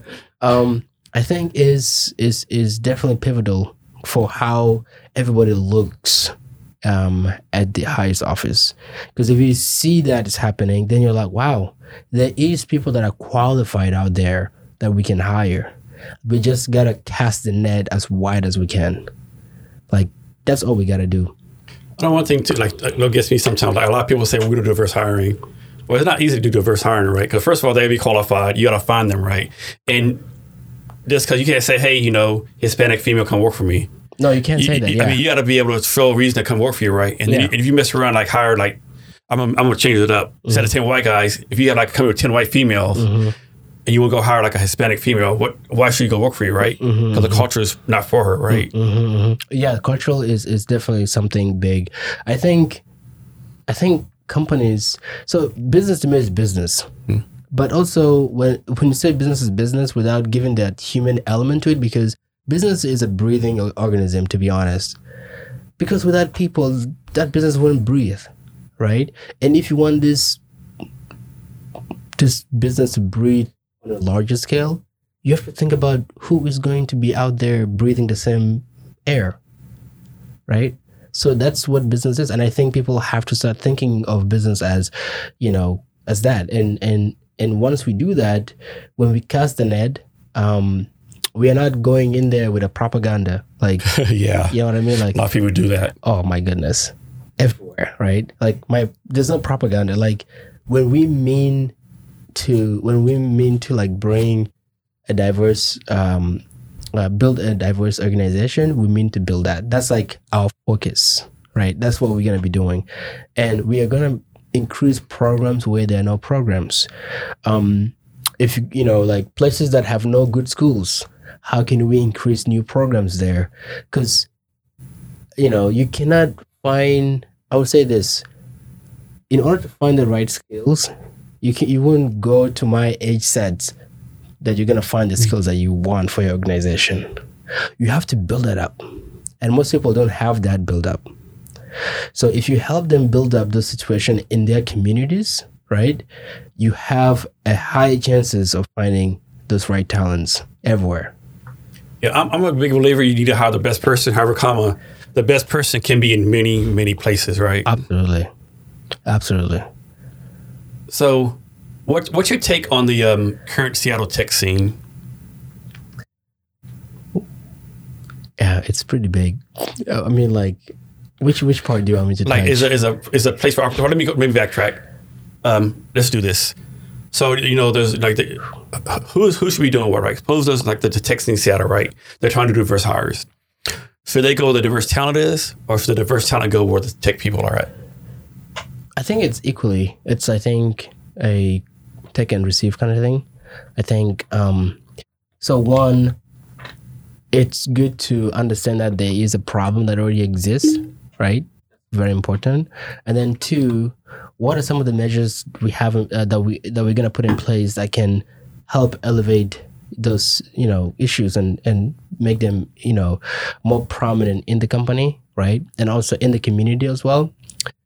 And also, I think it would be important for this organization to show their faces in whatever communities that they want to hire, right? And again, just like how they've been doing with multiple, for the last decade since, the .com bubble, is to find people from schools, like elite schools. That's what they did in most other colleges. But also you find in those colleges, there were very few represented minorities in there, right? So the number dwindles all the time. But if you go to boot camp, if you go to other places, unconventional places to find those talents, you will find those talents. So I think it's paramount that they look for other avenues as opposed to just that one avenue that always filters, right? All the filters, like majority, white dudes that have the opportunity, that have seen everything as far as like, tech and all this kind of stuff because it's been always in their face, right? And then you have those who have, Latino, African American, and everyone else that haven't seen that. How do you find a way to inclusively not feel like you are? Let's put it this way: like you said earlier, you can't say, "Oh, I'm looking for a Hispanic. I'm looking for an African American," right? You can say we're looking to hire diverse talents. Yes. And that could be everybody. Yep. I mean, diverse is everything, right? I mean, exactly. That's what diverse means. I'm looking to hire diverse talent. So a lot of people think when you say I hire diverse, they think you only mean like Black, Hispanic. Diverse can be like, a white guy over 40 who's a military veteran. It could mean like a high school student. It could mean anything. Yeah, it could mean anything. And also he's one, that's you're to the money. When organizations say diverse and people are like, wait, you're talking about diversity and I don't see any diversity, right? Well, there's diversity of that. And then there's a diversity of humans and cultures. I think it would be diversity of cultures that would make sense. Because if you do diversity of cultures, then you have multiple cultures represented, right? Yeah. Because if you say diversity, then it could be, like you just said earlier. And then the people that are going to apply, they will look at their mission statement and they will look at the makeup of the company, and they're like, there's no diversity here. Because people are so stuck on what diversity means and how diversity is translated. Personally, I would say that, diversity in thought is definitely great. Diversity in, and so many people get mad when you say diversity of thought for some reason. Yeah. I mean, it's sort of like, I don't know how to say this. I think it's there's definitely diversity of thoughts, but here's what's really interesting. You can really experience diversity in thoughts if you have diversity in cultures. Yes, yeah. You know what I mean? Like, if you want to sell to the African American community or to the other parts of the world, which make up the large majority of the population of the world, you have to know something about those cultures, right? And how do you do that? You have to find those people who are from those areas in order to bring that ethos. Is that the right word? Yeah. Yes. Into the into the organization, and therefore it basically represents with the organization itself. So I got two good examples. One, this happened a couple years ago. There's some company in Canada, they won like diversity award, right? Mm-hmm. But everyone was white. So they were like clapping back, where's the diversity? Where's the diversity at? This is BS. Yeah. And one of the people would like clap back and said, no, we're actually like, there's like 6 of them. 3 of us are immigrants, 2 of us are LGBTQ, mm-hmm. 1 of us like, handicapped. And they broke it into one, and like all of them had all the different diversity, right? We don't have the diversity you think about if we're actually diverse, right? Yeah. And another example was these 3 African American men. They graduated, I think, from law school or whatever, mm-hmm. or say from Howard. And someone put like, "What a great picture of diversity!" And people are like, "They're all the same. How's that diverse, right?" Mm-hmm. Mm-hmm. Yeah. So I think just the word diversity, just throwing it around. Too many people throw it around. Yeah. To me, like sometimes I sit down, like I've always questioned what diversity really means, right? And like I said earlier, It could be culture. It could be most of like the biggest umbrella for it is culture. Yeah. Like that's the biggest umbrella. You cannot take that away, right? But everything else also, lies under diversity too, right? Somebody from the military, right? Somebody who is from Wall Street, right? That's diversity, right? Somebody who is, immigrant. I don't know. Like there's all this stuff like that can make a diversity. I think what people need to do is the mission statement should be cultural diversity, humans or something like that, or human cultural diversity. I'm gonna have to steal that from you like that. Something like that, because that way then you are actually representing humans' cultures. I think a lot of people do wrong too. Is like they'll say they're for diversity, right? But in reality, they're like pro their group, right? Whether it be pro Hispanic, pro Asian, and there's nothing wrong with that. But you're not diverse, right? No. And they're pro immigrant, pro refugee. That's fine and dandy, be pro whatever, but it's not diverse. No, that's very correct. And the reason why I'm able to communicate with multiple people of different places or even different cultures is, one, I'm not singling people out. Like I'm not just looking like, okay, this is the Western culture, this is the African culture, this is the Chinese culture, this is the Japanese culture. I'm trying to understand all of it, and I'm trying to communicate with that communities. You know what I mean? Like it allows for information to flow without friction, because the moment I start to silo my thoughts that I need a diversity, but then I'm like, okay, diversity is just for African American, diversity for African Americans, where they can be African, they can be like people from Caribbean, people from Africa, people from London, people from I don't know, say London, but Europe, people from all these places that can make a diverse. They all have their different cultures. They have different cultures, but there's one thing. If there's anything about this group is thought is not different. It's not different. Like people think the same, especially from cultures that you put together, right? And if you have a culture where everybody's thinking the same, then you don't have diversity, because that thinking in itself, because of cultural background, kind of like erases the diversity meaning out of that organization. Yeah, I agree. Yeah. So Taban, talk about how you're impacting the world through tech. Yeah, I think I haven't gotten there yet, but I'm working on it. I think for the most part, I think I'm just sharing a lot about tech, just kind of like bring people closer with tech, make some things known, as far as like what's going on in tech, because not so many people really understand so much of the things that's going on that could change their lives, or in a better way, in a good way or in a bad way. But I think just inspiring, refugees who are, who came to this country and looking to join tech and have no idea like how to do that. I think that to me is very important. But if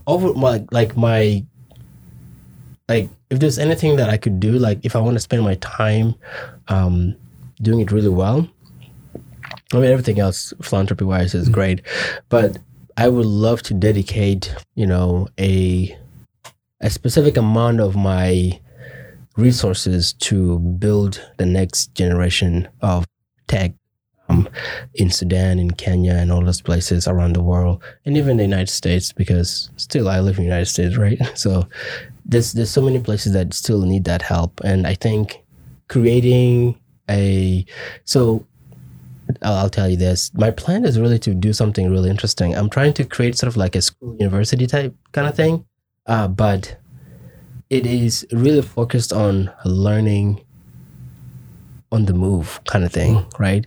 Come and learn as much as you can, but focus on one specific thing that you're really good at. Like do it, and then go out there and fix the problems that you find. Sorry, I just popped my. No worries. And find things that you want to work on, because that way then you can see direct impact my goal is to like see, I don't want people to spend like 4 years in college and then realize that they could have done that a long time ago. Like I want to realize as soon as they get in, like what is one thing that is in your mind that you can solve? If I was to give you the resources, what is it? Right? And I think the places, especially the place that I came from, there's so many problems they can solve for themselves that just need that little bit of push. Like, here's a facility for you. Here is resources that you could use. Just go solve that problem. And I think you would attract the right talents, because if you tell somebody we have $100,000 to build light bulb that is a firefly. I don't know why I say firefly, but a firefly light bulb that just flies around like a drone or something. I don't know. I'm just making this up. But is that a problem that you want to solve? If it is, then come solve it. Maybe there's application for many things once you build that, right? What about, electricity? Do we need to build some, more dams, or do we need to build more solar, farms and stuff like that?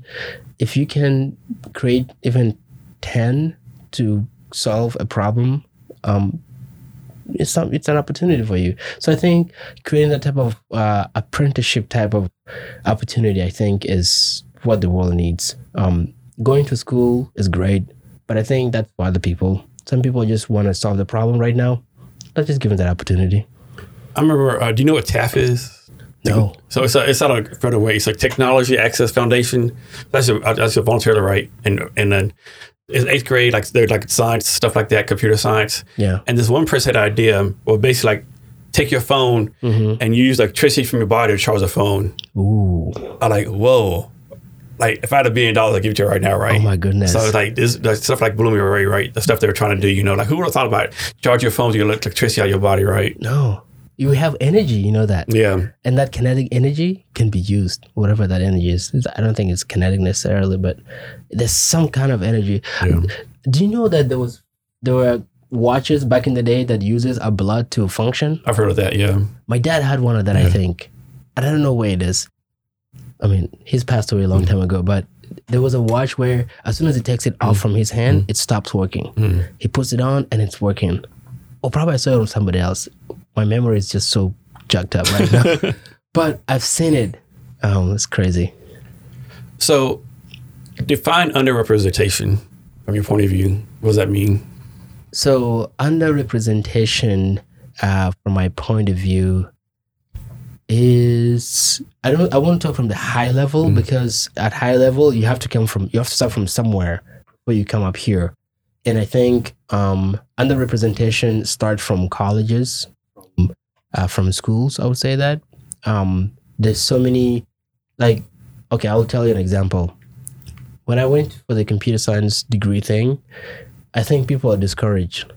They get discouraged very easily, because there's one thing that people say about computer science, that it's not for everybody. And then when you're in there, imagine coming from a society where you just don't think you're good enough, right? Because that's what you kind of grew up seeing. I'm not good enough. I don't belong in that office. I can't own that car unless I do, drugs, or unless I, sell people. Like weird things that people grew up seeing. That's everyone. Most, I would say, 25% of the world are living in a way where they don't really know if they can do it or not. Now, example is just the United States in itself, right? So the people that don't know how to, and by the way, people shouldn't sell drugs. So that's not a good way to make money. It's bad.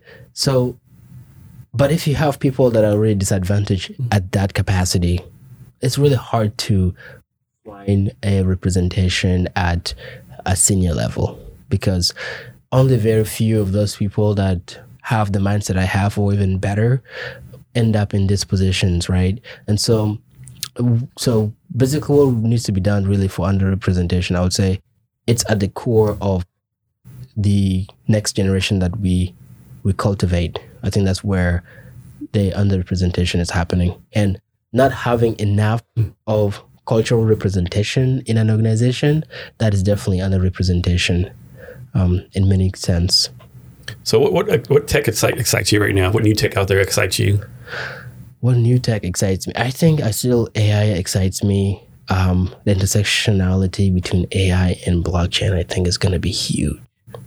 And I have not seen it being touched yet, because right now we are at the point where we're collecting data. So once we collect data, then AI needs to start doing some work on this blockchain stuff. So with AI, do you think AI is going to take over the world? Or robots are going to rule everything? Humans are always going to rule the world. I mean, there's AI is always going to be there, but the reality is humans are always going to rule the world. It's like there's really no way we can allow a foreign, not foreign, but things that we build to control us. Like, that's not going to happen. If Jason think it's a good thing, somebody else is going to say, Jason, you're wrong. Yeah. They will come and destroy it before you even know it, right? So somebody's always, as you're planning something, somebody's always ahead of you. Or if that person is ahead of you, somebody's always ahead of them, right? So AI is great. It's not going to take over the world, but it is going to, in some sort, take over some parts of the world, not all over the world, because majority of the world are not even on the internet. Mm. But it's crazy, right? People, we don't realize how much the world's not on the internet. Mm-hmm. And actually, how many people in the world live off $1 a day or don't have clean water? Like, we don't realize that because we're so sheltered. Oh yeah, there's just so many issues. There's homelessness already in Seattle itself. There's so many problems to be solved. And if we let AI take over, maybe AI will clean up the bad guys and then say, hey, are you the good guy? Let's figure out a way to work together. You know what I mean? Like, I hope it doesn't end up like that, because that would be terrible for everybody, right? Yeah, I know. Here's a question for you. Yeah. And I saw this on our discussion a while ago. Yeah. Let's suppose, like, they have people like Elon Musk, Jeff Bezos, all the people we know, Peter Thiel, all these rich people like pretty much run the world, right? Yeah. So the question was, let's suppose everyone lost everything, right? Uh-huh. Everyone's equal, and everyone in the world is given $25,000. Will the top dog now still be the top dogs, or will somebody else come on top? Once you give your answer, I'm going to tell you what everyone said, what the percentage was. So basically, with Elon Musk, if Bezos, the people, will they still be successful and do what they're doing, or will someone from unknown place come around? So, yes and no. I think somebody from other place are gonna probably dominate, but the reason why I say yes and no is that, one, if you have the resources already in place, you're already ahead of everything. So everything's equal. There's no resources. Everyone just gets $25,000. Oh yeah. If there's none, no. Like, people from other places will be on the top for sure. Like, because here's the thing: if you have the access so let's say we're getting $25, right? And you get the $25 before I get my $25. And at that time, you are lucky to to have discovered something of value. And then you capitalize on that. Chances are you're going to do it better than I am once I get my $25. And that happens all over the world, right? Now, the difference, so remember, it's just money. The only thing that's missing is information. If information was equally distributed, then the chances of somebody from a different place to come to the top is more likely, even if the money comes later. So interesting. So in this poll, 80% said Jeff Bezos, and then we'll still get on top. Yeah. They said like some people might make it, but they say because because of the drive they have, the mentality that the same people will be successful. Yeah, I mean, okay, so they can be successful, but the equilibrium will be different. Like, there will be other people that will be also doing the same thing. I'm sure when Jeff Bezos started Amazon.com, somebody's already thinking about starting Amazon.com. Yeah, no doubt. But they didn't have that $25. Jeff Bezos had the $25. Yeah. Jeff Bezos also had the skills. Well, actually, he had the $300,000, right? Yeah. Yeah, let's say that, right? But he also had the information that he knows people are going to want to get books delivered. So he already made his research. He's worked at a financial institution. Yeah. So he knows about money.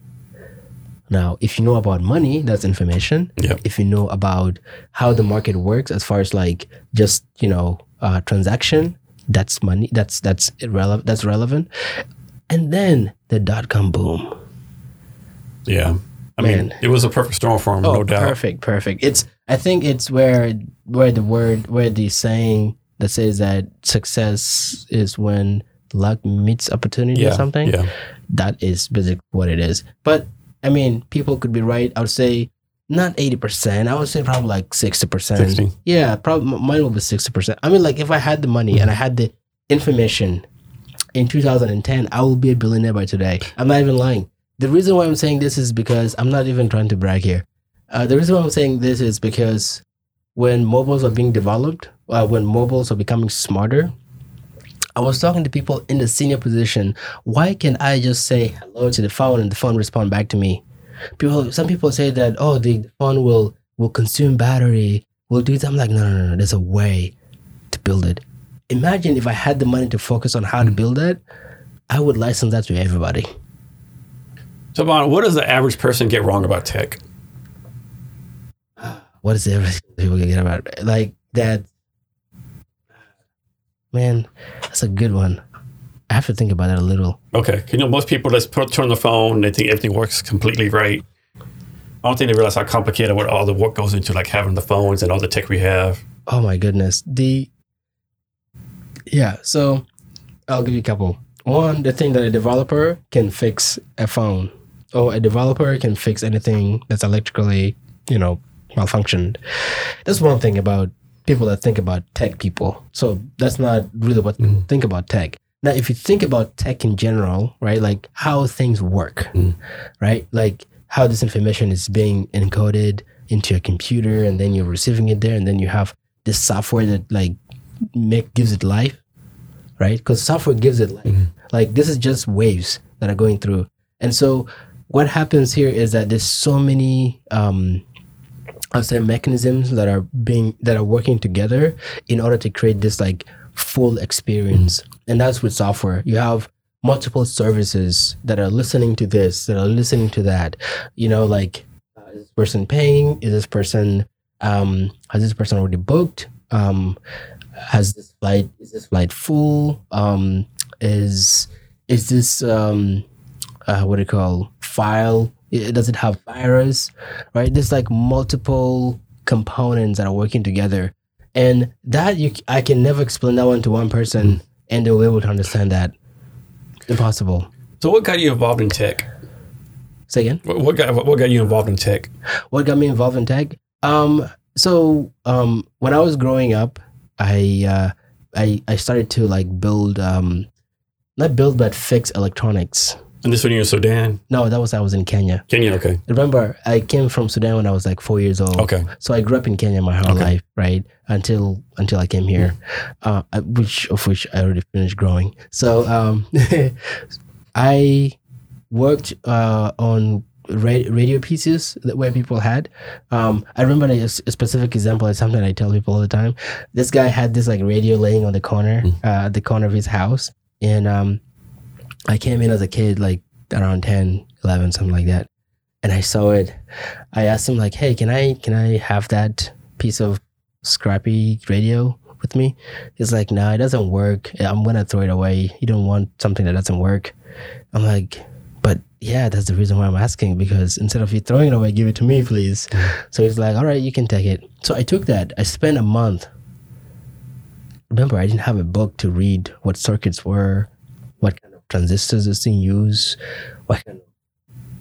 so many things that I know right now that I didn't know then. So anyways, I basically took it apart and built it, back by testing. Somehow I learned. And you're like, do you 0 to 10? Yeah. And then I'm just testing it around and I'm like, okay.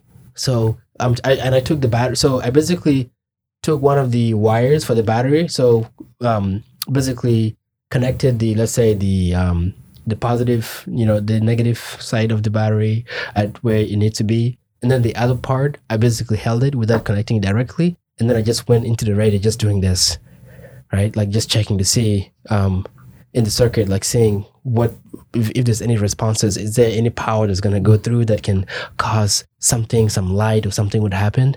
And something happened. Some light showed. And as the light showed, I had to figure out the sound. And then I went and the sound was up. And so it was just doing shh. I'm like, this is so cool. In 2 months, I'm like, I'm able to make this thing resurrect. I didn't ask anyone questions. Now, mind you, I didn't just have that knowledge to do that. I was watching somebody who was fixing radios. I probably asked questions. I don't remember. But all I know is I was just observing. Like, I'm a good observer. And then after I finish observing, I'm going to go do it myself. So that's how I do things, right? And so, and then I had it work. And then I forgot the name of this. It's like the station frequency receiver. And so I went to the frequency receiver. I just probably made that name up, but maybe it's not the actual name. But anyways, I went just tuned the frequencies for the AM station, and voila, a sound came. Somebody was talking, and that was it. Like, I was hooked, man. Like, I was fixing radios. I was fixing watches. I got somebody to come to the cam to help me fix more stuff so that I can split the profits with him. But I mostly made him take the money because he's an older gentleman. He needs the money. I didn't need the money. But at that age, I was already making money. Like, I was fixing things. I could see the value. I got interested in tech after I saw Windows 98. And I'm like, wow, this is even more better. It's much better than the radios I was fixing. There was something on the screen and you could do something and it's just like really cool. Mind you, when I saw a computer, I was like 18 and I was learning how to type, but I still want to learn how to do things on the computer, but no one knew how to do it there. So they only show people how to type and print things. And that was like the only thing that we're taught. So when I came here, that's when I decided, you know what, I want to learn more about this computer stuff. And I heard about Bill Gates. I'm like, that's even better because I'm in Seattle. This is where Bill Gates is. So from there on, I just started to continue. And so you went from Sudan to Kenya as a refugee?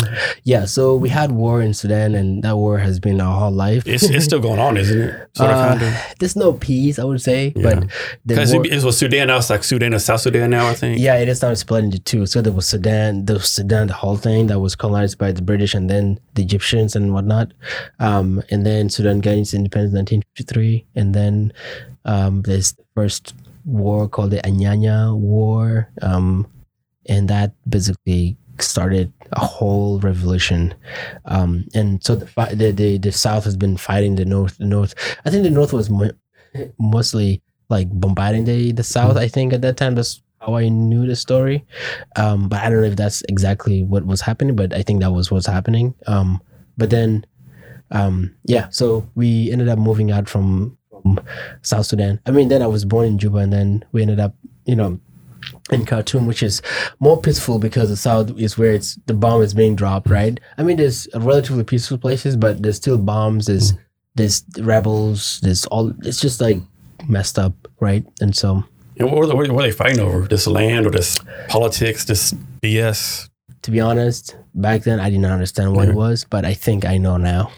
I think it was because of resources. Okay. Yeah, so South Sudan right now has so many resources that North, I think, needs. The oil is primarily, like, half of it is located in the South. And so, but they were extracting the oil, they were using it. And remember, the people of the North were probably, there was a propaganda that was going on. And so they didn't even know what exactly was going on. And remember, South Sudan produces enough oil that its people could use. But there's oil issues always, like the oil gets processed out, taken away, and then processed and then brought back. Like there's no refinery there. So all the crude oil just, gets shipped away. And then the leaders are just getting richer and richer. Like it's only concentrated in the hands of very few people. And so, when South Sudan decided to de facto from them, the people of, there are also rebels in the North that were fighting against that, regime as well. And, if you have a regime that is controlling a whole military and has all the equipment, it doesn't matter what kind of military you are.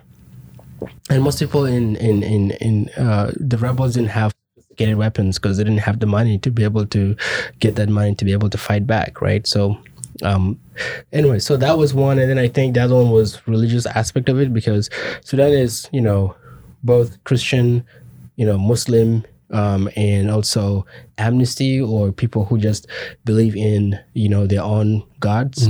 And Sudan, South Sudan is, not everybody's a Christian in South Sudan, right? And people lived happily. People were okay with that. But then when people just realize that there's going to be Sharia law and those kind of stuff that can, kind of restrict people of what they can do and whatnot, people are like, oh no, this is just too much for me. I can't do this, right? I think if South Sudan was like Australia, where Australia doesn't have like religion thing, it's not a secular country. So there's no religion thing in the government information or institution or anything. Sudan could have survived that way. There's that, and then there's the oil. I don't know if I'm correct with most of it, but I think close to the correctness of what I read on the internet and what I was told. So, so that's how the war is. And I think there's so many other complications. There's also tribal wars in South Sudan, right? People grabbing each other's land. I think the land thing has been, I think it's a human thing, right? Yeah. Humans just love to grab lands. And in South Sudan, I think that it's happening all the time because you have people that have kettles and people that don't have kettles, people who are farmers. And so there's always a fight, bring your kettles to my land and they graze everything. And then you're like, oh, why would you do that, right? So you fight back, like you can't do that. I think there's that boundary that people haven't yet figured out how to respect it, if you will. I think once people start to respect those boundaries, I think South Sudan will find its way back again to I don't know back again to what, but maybe to a better future because I don't know there was any good back then. Yeah. So you moved to at 4 years at a refugee camp. How long did you live in the refugee camp? I lived in a refugee camp for 13 years. 13 years? Yeah. 13 brutal years, my friend. I cannot imagine what life was like in there. So y'all stay so long just because there's nowhere better to go, or government politics got involved, or 13 years, that's a long time. Yeah, man. So the hope is that every refugee that lives in a refugee camp is that you want to get out of there to a better country. You want to go to the US, you want to go to Canada, you want to go to Australia, you want to go to UK. Because African countries weren't taking Africans, to become citizens in their countries. They have their own issues too. So that was not happening. If South Africa said, hey, I will take other, refugees in Africa, we would go. Being in South Africa probably will give us more opportunity because South Africa is like the New York of Africa, right? It has everything that we need as far as modern life is concerned, right? But there was not much of that. And so your hope is only to expect to go to a developed country. And so that's probably why we stayed there for that long. Is it some kind of lottery system you have to go through in order to get out of there? Or how does the process work to actually go to the United States or another country? I don't have a specific answers to that, but I think it's close to both. In lottery and for the most part, I think it's your story. I mean, lottery to me is a story because you have to explain to me why you deserve to go to Australia, you deserve to go to America and stuff like that. So some people fail those interviews, and they're very simple interviews. We just tell them hey, I can't go back to my country because if I go there, I'll get killed. We had a good story. My parents couldn't go back. I don't want to put too much information here because I don't know who's going to listen to this. But but when they passed away, it was easier for us to you come to the United States, right? So what's the day-to-day life like in a refugee camp? You doing the same thing every day, or? Yeah, I think we do the same thing every day. We played a lot of soccer. We played a lot of soccer, and I had so many hobbies that I just didn't know it was all my hobbies. I was just doing them because I was doing them. I was doing photography, but not taking pictures of, other hungry kids or anyone else or birds and stuff like that. I was actually taking pictures of people who want to build memories, right? I was, people come from high school students that want to take a picture in the uniforms. Ladies that want to take a picture in the uniforms, ladies that want to take a picture with their boyfriends, people that had weddings, so I would go and take pictures of them, people that wanted to remember the greenery that happens every once in a while, because once it rains, it's green and lush everywhere. Then after 3 months, it's back to dry. So people like to, get those moments, captured. And so I find myself doing that, which was pretty cool. And so are you you have to stay in the refugee camp, or you can go outside or go and mix with the Kenyans and go to school with the Kenyans, or is everything just in the refugee camp? Oh yeah, I mean, like the good thing about the refugee camp, Kenyans were everywhere. Like, if I were to like, I mean, like to be honest, I'm like Kenyan because I grew up in Kenya. Like everything I knew is about Kenya, not Sudan, not South Sudan, not Ethiopia. Mostly about Kenya. But I mean, you learn about the whole Africa, right? The interaction is very common. People intermarry, like in the refugee camp. If you end up marrying a Kenyan, you could become a Kenyan citizen. But it's very hard. Just very few people really succeed to do that. Most people are there with a plan. The plan is to go abroad. And so you don't want to mess that up. How often do you go back to Kenya? Have you been back since you came here? To be honest, no. I'm planning to, but I've been putting it off because I didn't really see anything major that I need to go back for other than, to go visit my parents' grave. That's like... Do you have any family still over there? I probably do. Trust me. Like, I don't know my extended family. I have some family. I probably have a very large family, to be honest, that are living outside. But I don't know who they are. So the only people that I know are the people that I grew up with. And those are my siblings. Talk about how you came to the United States. Like, how did that work out for you? How did you finally get over here? Yeah, so ours, like I said earlier, it worked very easy, I would say. It took us a bit of time to like wait the process and whatnot, but and you came here to Seattle. I came directly to Seattle. Yeah. Okay. Yeah. Any reason why you picked Seattle? I didn't pick Seattle. No, they picked it for you. They picked it for me. I think. Okay. This what is it? The world was speaking to us to bring us to Seattle. I don't know, but so when we had our first interview, what is it? Because my dad was a leader back in the refugee camp. He was basically one of the chiefs, and he sometimes spoke for the whole chiefs in the camps because he was an educated guy, and he spoke English, so that helped. So he would do that. When he passed away, some of his friends or colleagues who were, one of them was called John, and there's another, I think they were called John, I think. And so they were close family to our family. And so when we were going through the process, because we were like orphans at that time. And so they were, he and some of them were, especially the one John that I know very well has been, critical in making sure that our case is heard, and other things. And so, we had our first interview, and, they were like, okay, you guys are unaccompanied minor. There's this one lady, she's a Somali lady. I think Somali Kenyan, and she was the one working on our case, and she was just helping us out. And so she did a really good job, pushing our case forward faster, so that we don't waste too much time. Let's take this kid somewhere safer. And so we ended up getting the opportunity to go for an interview with the UN people, and then we waited. I think it's like a lottery then, right, where they can throw your names to whatever country. Yeah, I know they only let a certain amount of people from each country in for visas and all that kind of stuff. Yeah. And then, the US is the largest, resettler. Like it resettled a lot of people, like over 90,000 people a year. When I knew then, just like literally 90 people, not 90,000 people. Maybe it's 90,000, maybe it's 10,000 people. I think maybe 10,000. I don't think 90,000 people, but I think 10,000 people. But every year we have like 10 buses going to the airport. 10 buses. That's each bus takes like 60 people. Yeah. You know what I mean? That's a lot. Yeah, 16 plus. And, and so there's a lot of people that always get resettled to the United States and other places. Canada was not as much, but it resettled a lot of refugees too. But the US and the Canada, I think, and Australia are the largest resettlers of people. And so, we went to the first interview, and then we had an interview with the US, I don't know what they call them. They call it JVA, Joint Voluntary Agency. That's sent by the JV by the United States. It's basically people's the US, and then you have, I'm not sure if that's correct, but I'm gonna double fact check that. But there's something called JVA. That's what we know.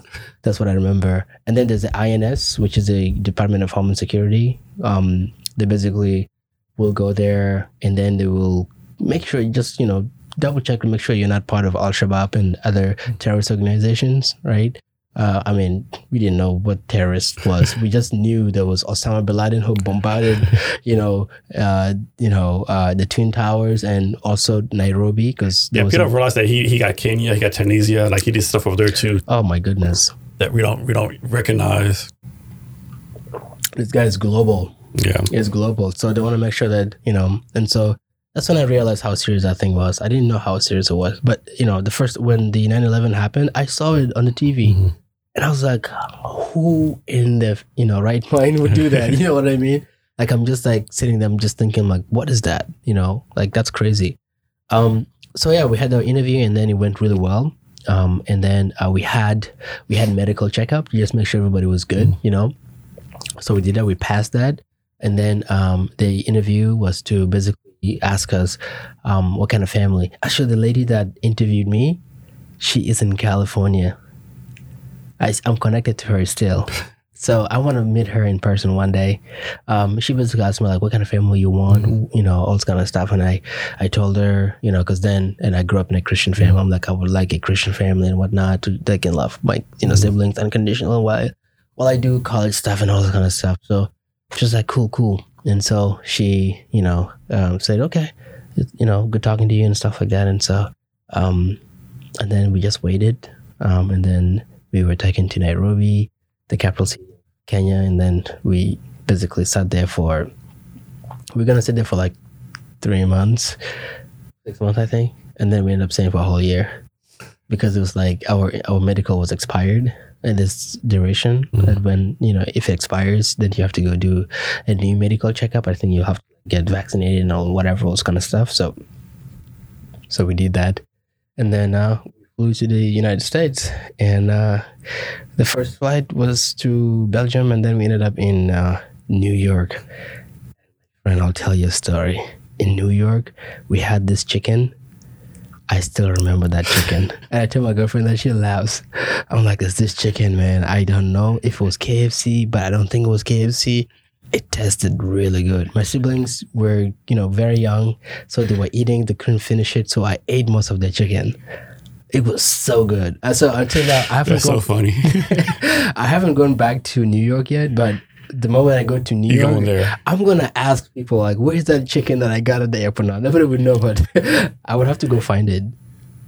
That's crazy. So, and then Seattle. Yeah. When they bring you here, like they give you any money to operate on, or does they just drop you off in Seattle? No, you're literally just dropped off. Well, I wouldn't say just dropped off. They will drop you off to the family host that is, like foster family that are going to care for you. And so we had one that came over, very good family, loving family.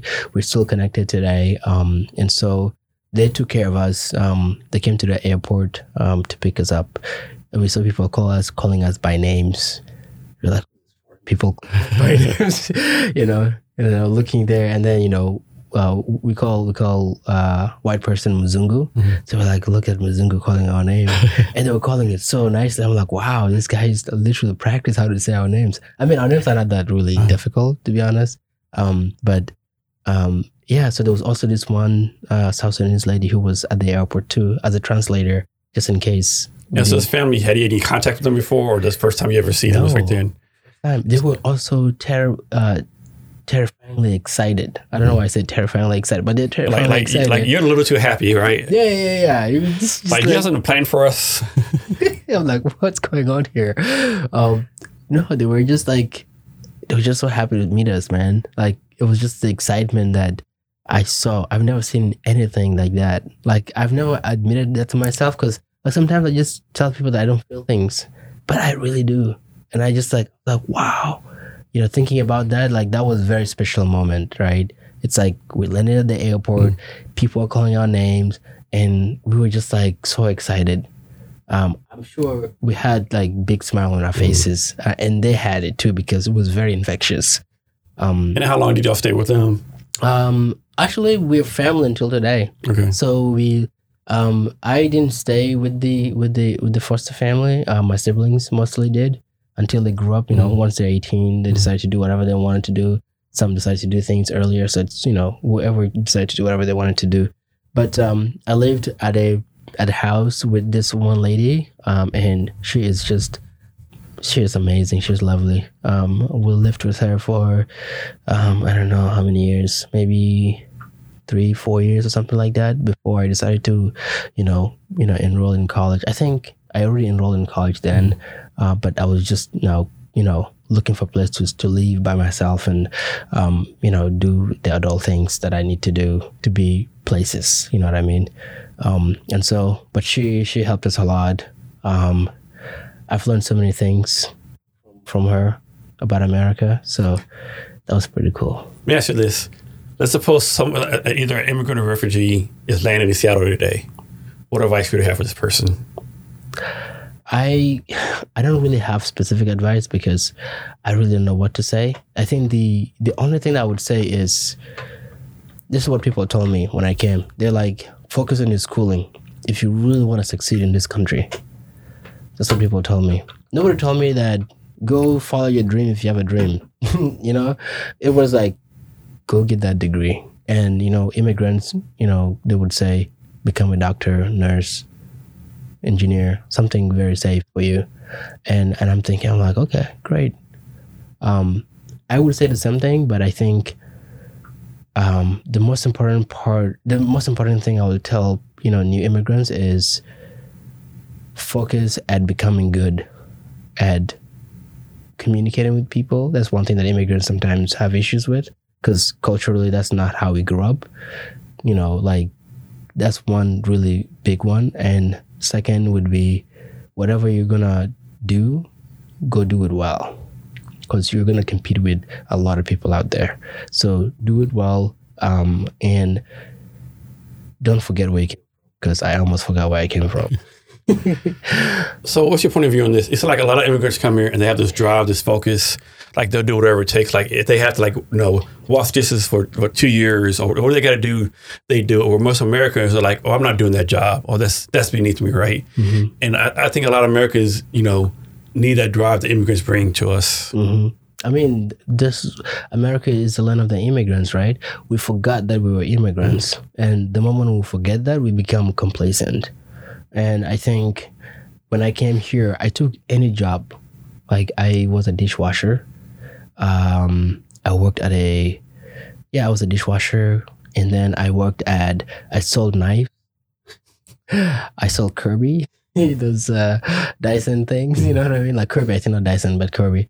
And I did, I worked at a nursing home. I find that very common today with most immigrants who work at the nursing homes, which is good, but majority of them don't see mobility out of that. Mm-hmm.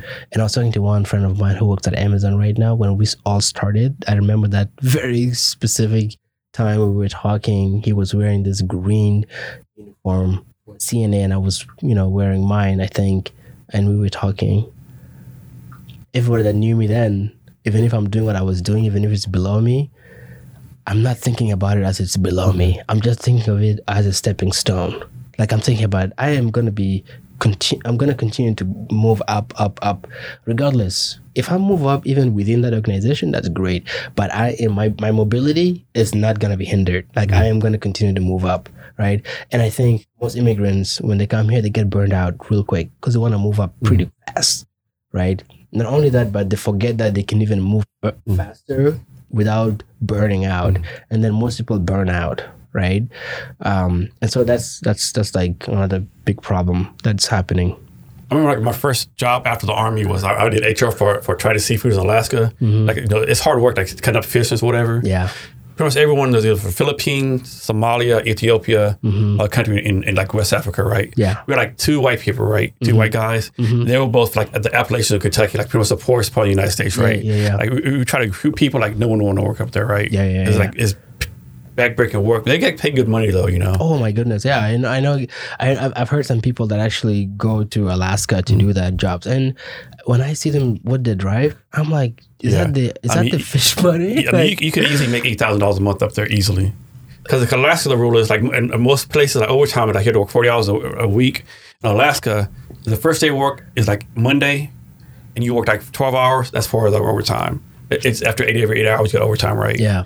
I know people from the Philippines, like they're like 6 people in the family. Yeah. 3 people in Alaska, 3 back in the mansion in the Philippines, right? Yeah. Yeah, it's backbreaking work, but most Americans don't want to do it, you know? Yeah. I mean, it is difficult to grow up in a society where you see all your friends are getting good jobs and then you can't get a good job, find yourself like you're entitled to do the something as your friend. And I think that's one issue that's plaguing this country. I agree. And so people should be mindful. Like, I don't want to compare myself with my friends. A lot of people make the mistake, they always compare themselves with someone else. Oh no, that's like the wrong thing to do. Because once you do that, you end up a perpetual cycle of like trying to figure out, why am I not getting the job? You know what I mean? And so that creates this like depression. And once you are depressed, you're not seeing the world clearly. The world just looks gray. And so there's no happiness in gray. This is Seattle, but you have to have your vitamin D's, my friend. Seattle. Yeah, man. So, Taban, how do you take care of yourself? I take care of myself by being mindful, not to burn out. I've been burned out multiple times, and I try to work out as much as I can. So You actually post videos or pictures of yourself working out, don't you?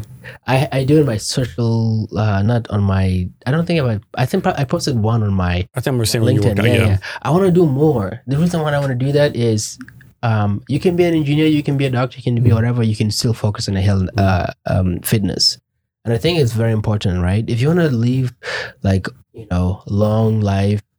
I don't know how long I'm going to live, but if you're going to live a long life and you want to have no like diseases cripple you or just age that's just cripple you, you have to do fitness. Fitness allows you to do so many things. Like, your body is capable of doing like a lot of things.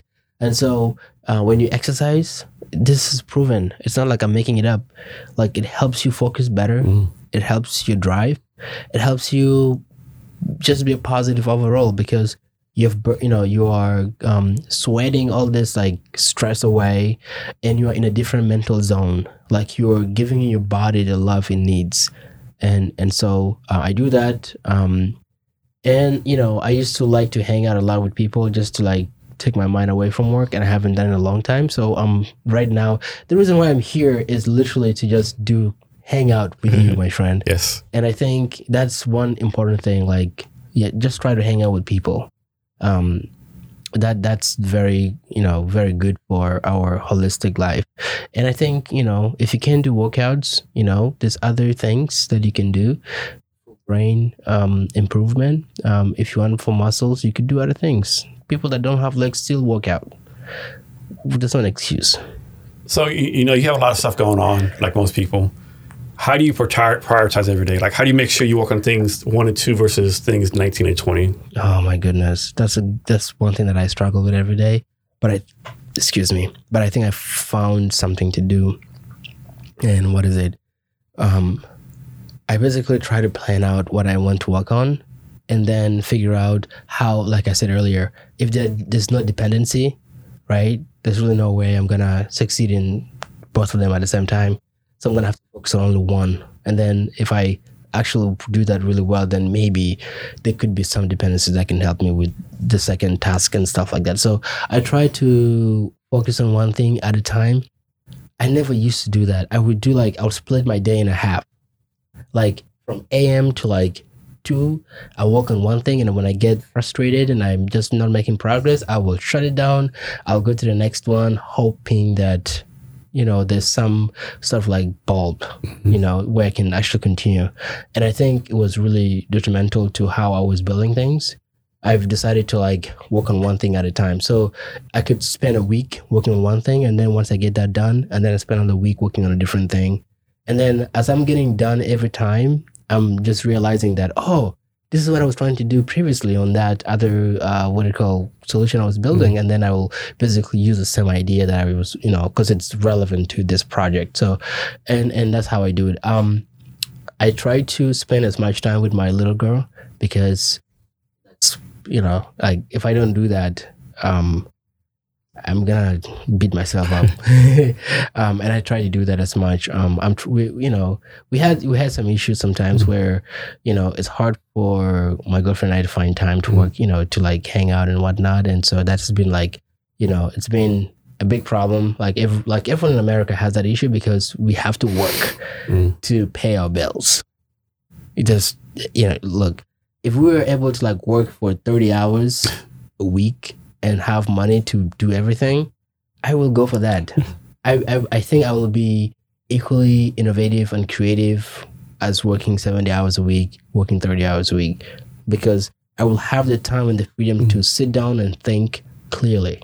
And that's one thing that we're having here. The reason why we're having so many mistakes that are happening, there's a lot of mistakes happening in the 70 hours of work, right? But those 70 hours, those mistakes could be prevented if you take care of yourself, if you prioritize what you're working on, if you hang out more with people that you love, if you find time to, there's got to be, sometimes it's hard to find time to hang out with people, but if you can put that effort to it, I think it's very important. But I try to balance everything as much as I can without trying to like feel stressed all the time.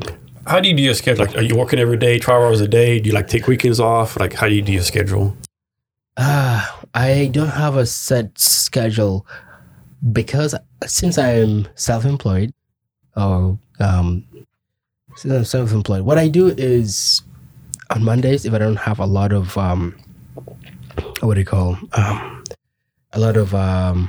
things going on my calendar, that's the day where I would focus extremely on engineering because no one is interrupting me. And then on Tuesday, if I have a lot of meetings, then I'll work less and I'll try to enjoy that day, because after like 3 meetings, I'm done. Like, brain-wise, that thing is just like it shudders you, right? I mean, Zoom calls and all kind of stuff. So like we get really tired, and so so then I'll take time off.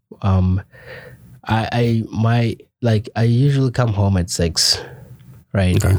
I'm trying to come home early. Like I want to come home at like 5 so I can have like 2 hours of hanging out with everybody and like eating food or going for a walk.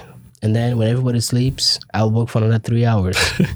And then I go to bed and then wake up at 7, go to the gym. Sometimes I'll wake up really early.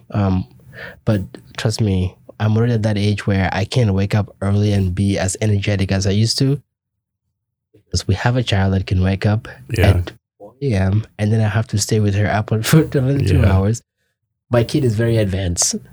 She does things. She's only 1 year old. She can walk. She can run. Wow.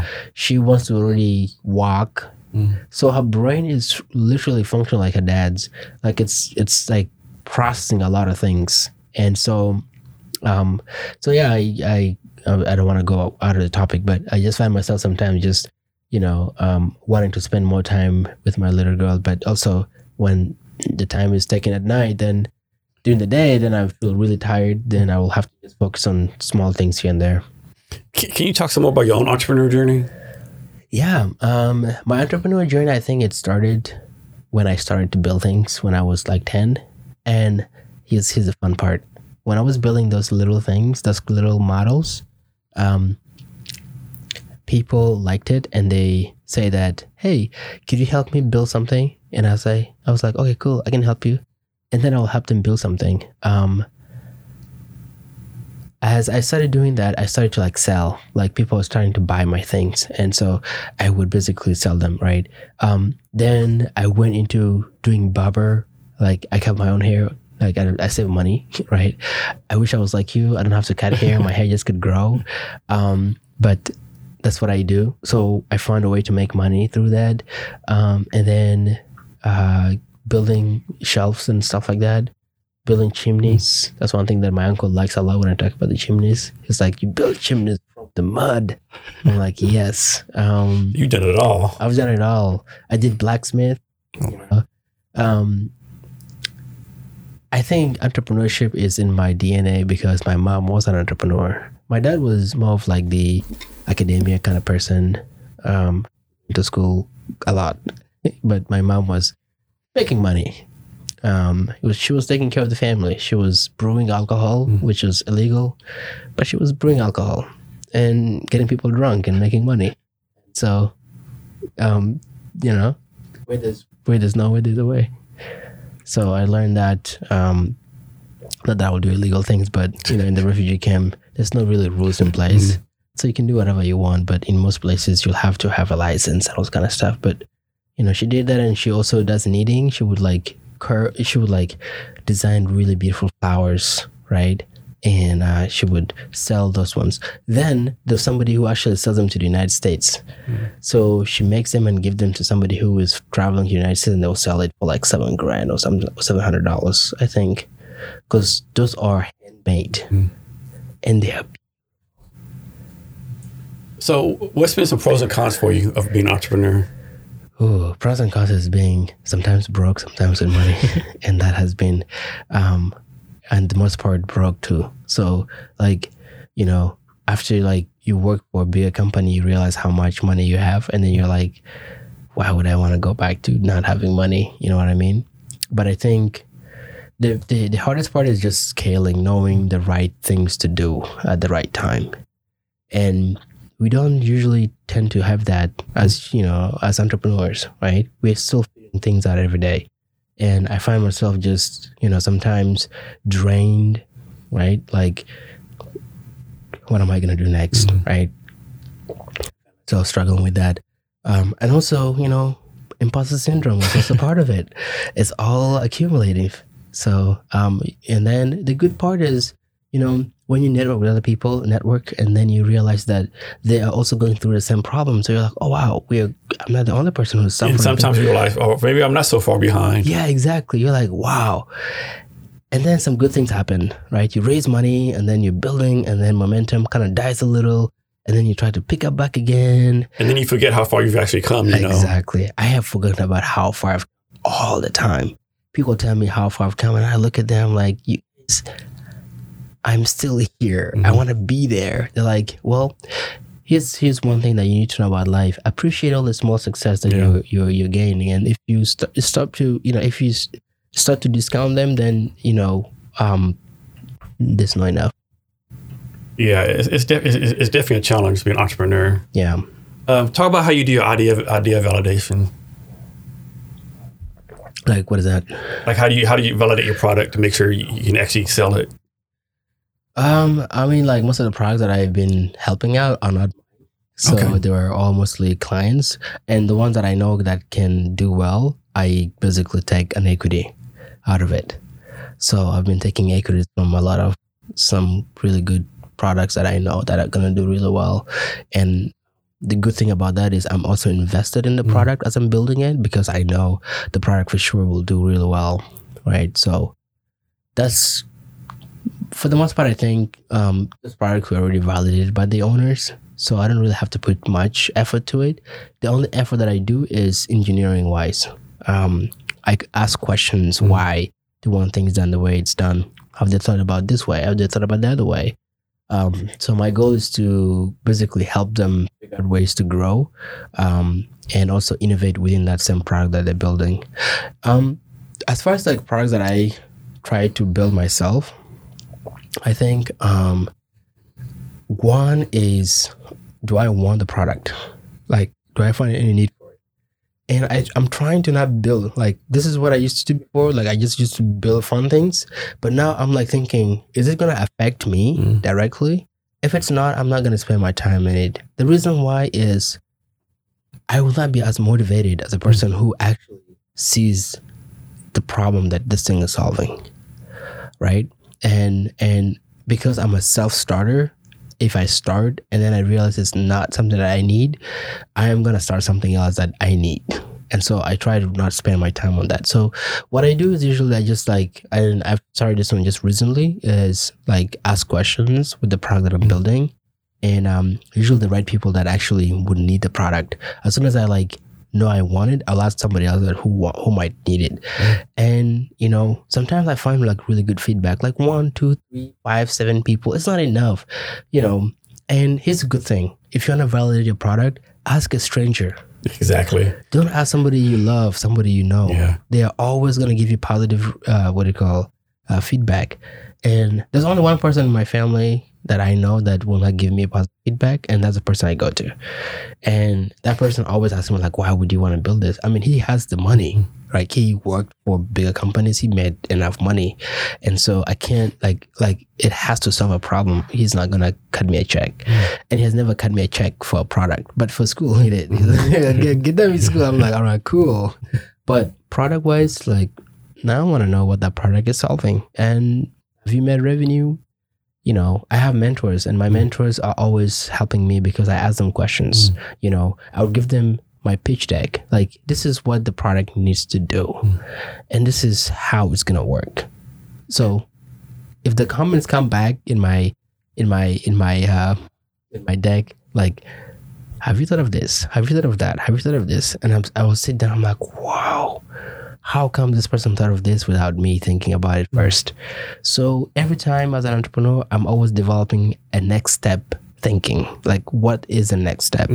Like, I know what the product is going to do, but what is next? Right? Because you know this, if you talk to an investor, they're asking some unreal things sometimes. They expect you to know all this stuff. Like, I am not an investor. I'm not going to know what investors know. That's why investors need to understand how entrepreneurs build things. If the investor was a previous startup person that sold, that's the right person.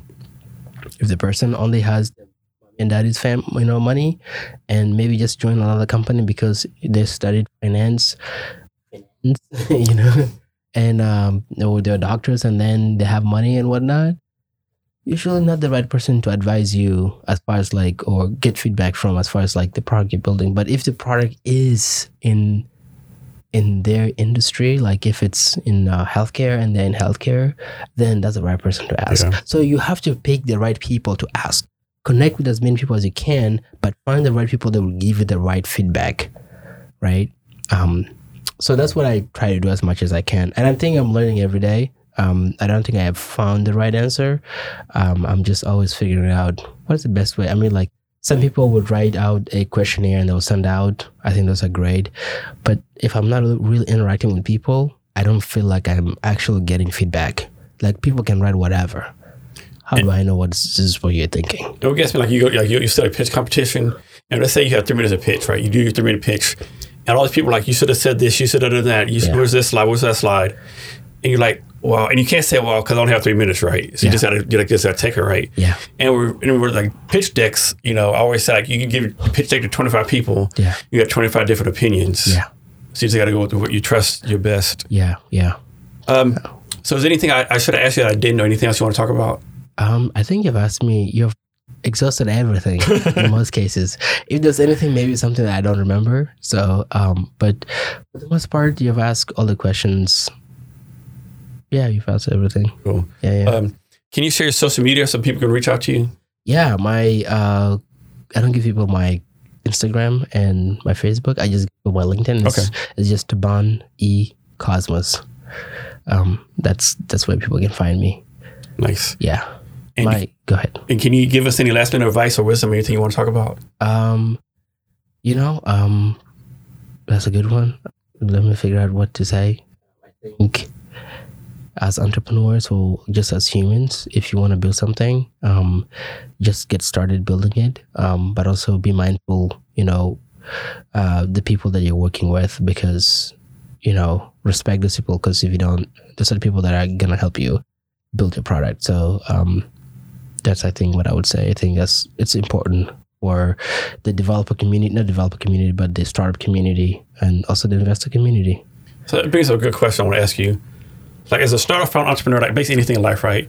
There's always these people, like a lot of people going to help you and do good stuff for you. There's a lot of scam artists out there, right? A lot of like quote-unquote startup coaches who want to charge you money and take advantage of you. How do you like see through all the noise and like pick the right people to help you out versus getting scammed, so to speak? Yeah. If anyone wants to mentor you or do something with you, but ask for money, just run away. People that I've met that have helped me today, none of them asked me for a penny And most of them were actually interested in me, not interested in what I was doing, right? They were interested in me. They wanted to know me for me. Like, because the thing is, in order to like find somebody to work with really well, I need to know who Jason is. Like, how does Jason think?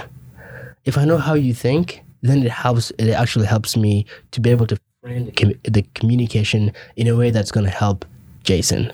And so I think people have to just find people that are actually really interested in their well-being, as opposed to somebody who is, if somebody's telling you always like, Taban, you're working too hard, you have to really think about taking care of yourself. That's somebody you probably want to know, somebody you want to have as a friend. I think that's important. And one more question. So for your future, are you trying to become like the CTO of Amazon? Are you trying to build the next unicorn company as a startup? I don't know if I can tell you. I want to build something, but I wouldn't tell you necessarily what it is. I think I'll just let the wind blow me wherever it needs to go. But I really don't want public, like I don't want to be like, what's the right word? I don't want to be like Elon Musk. Like, okay, you want to be like in the background, so to speak. I want to be in the background. Okay. Yeah, I've helped multiple companies, and I think as they succeed, I want the owners to be the public eye of those companies. I want to be like the background guy. Like, I don't want to. Yeah, it's just it attracts too much attention. So you want to be like the Wozniak of someone, Steve Jobs, something like that. Okay. I think that would, for me, that would be much better. That's what I would think. But if I do become a CTO of another company, then fantastic. Usually CTOs don't make too much noise. That's one thing I've learned. But I think I will probably end up becoming a CEO depending on what I think that product is. But if I find myself becoming a CEO, then of course you have to do that public thing. But in most cases, I would want to just be a silent partner or silent whatever. Taban, thank you for your time today. Really appreciate it. Thank you so much, Jason. Really appreciate it. This is like the first time I've opened up a lot. You asked, some really good questions, and it's so easy to talk to you. Really appreciate you. Thank you for having me. Thank you. Yeah, thank you.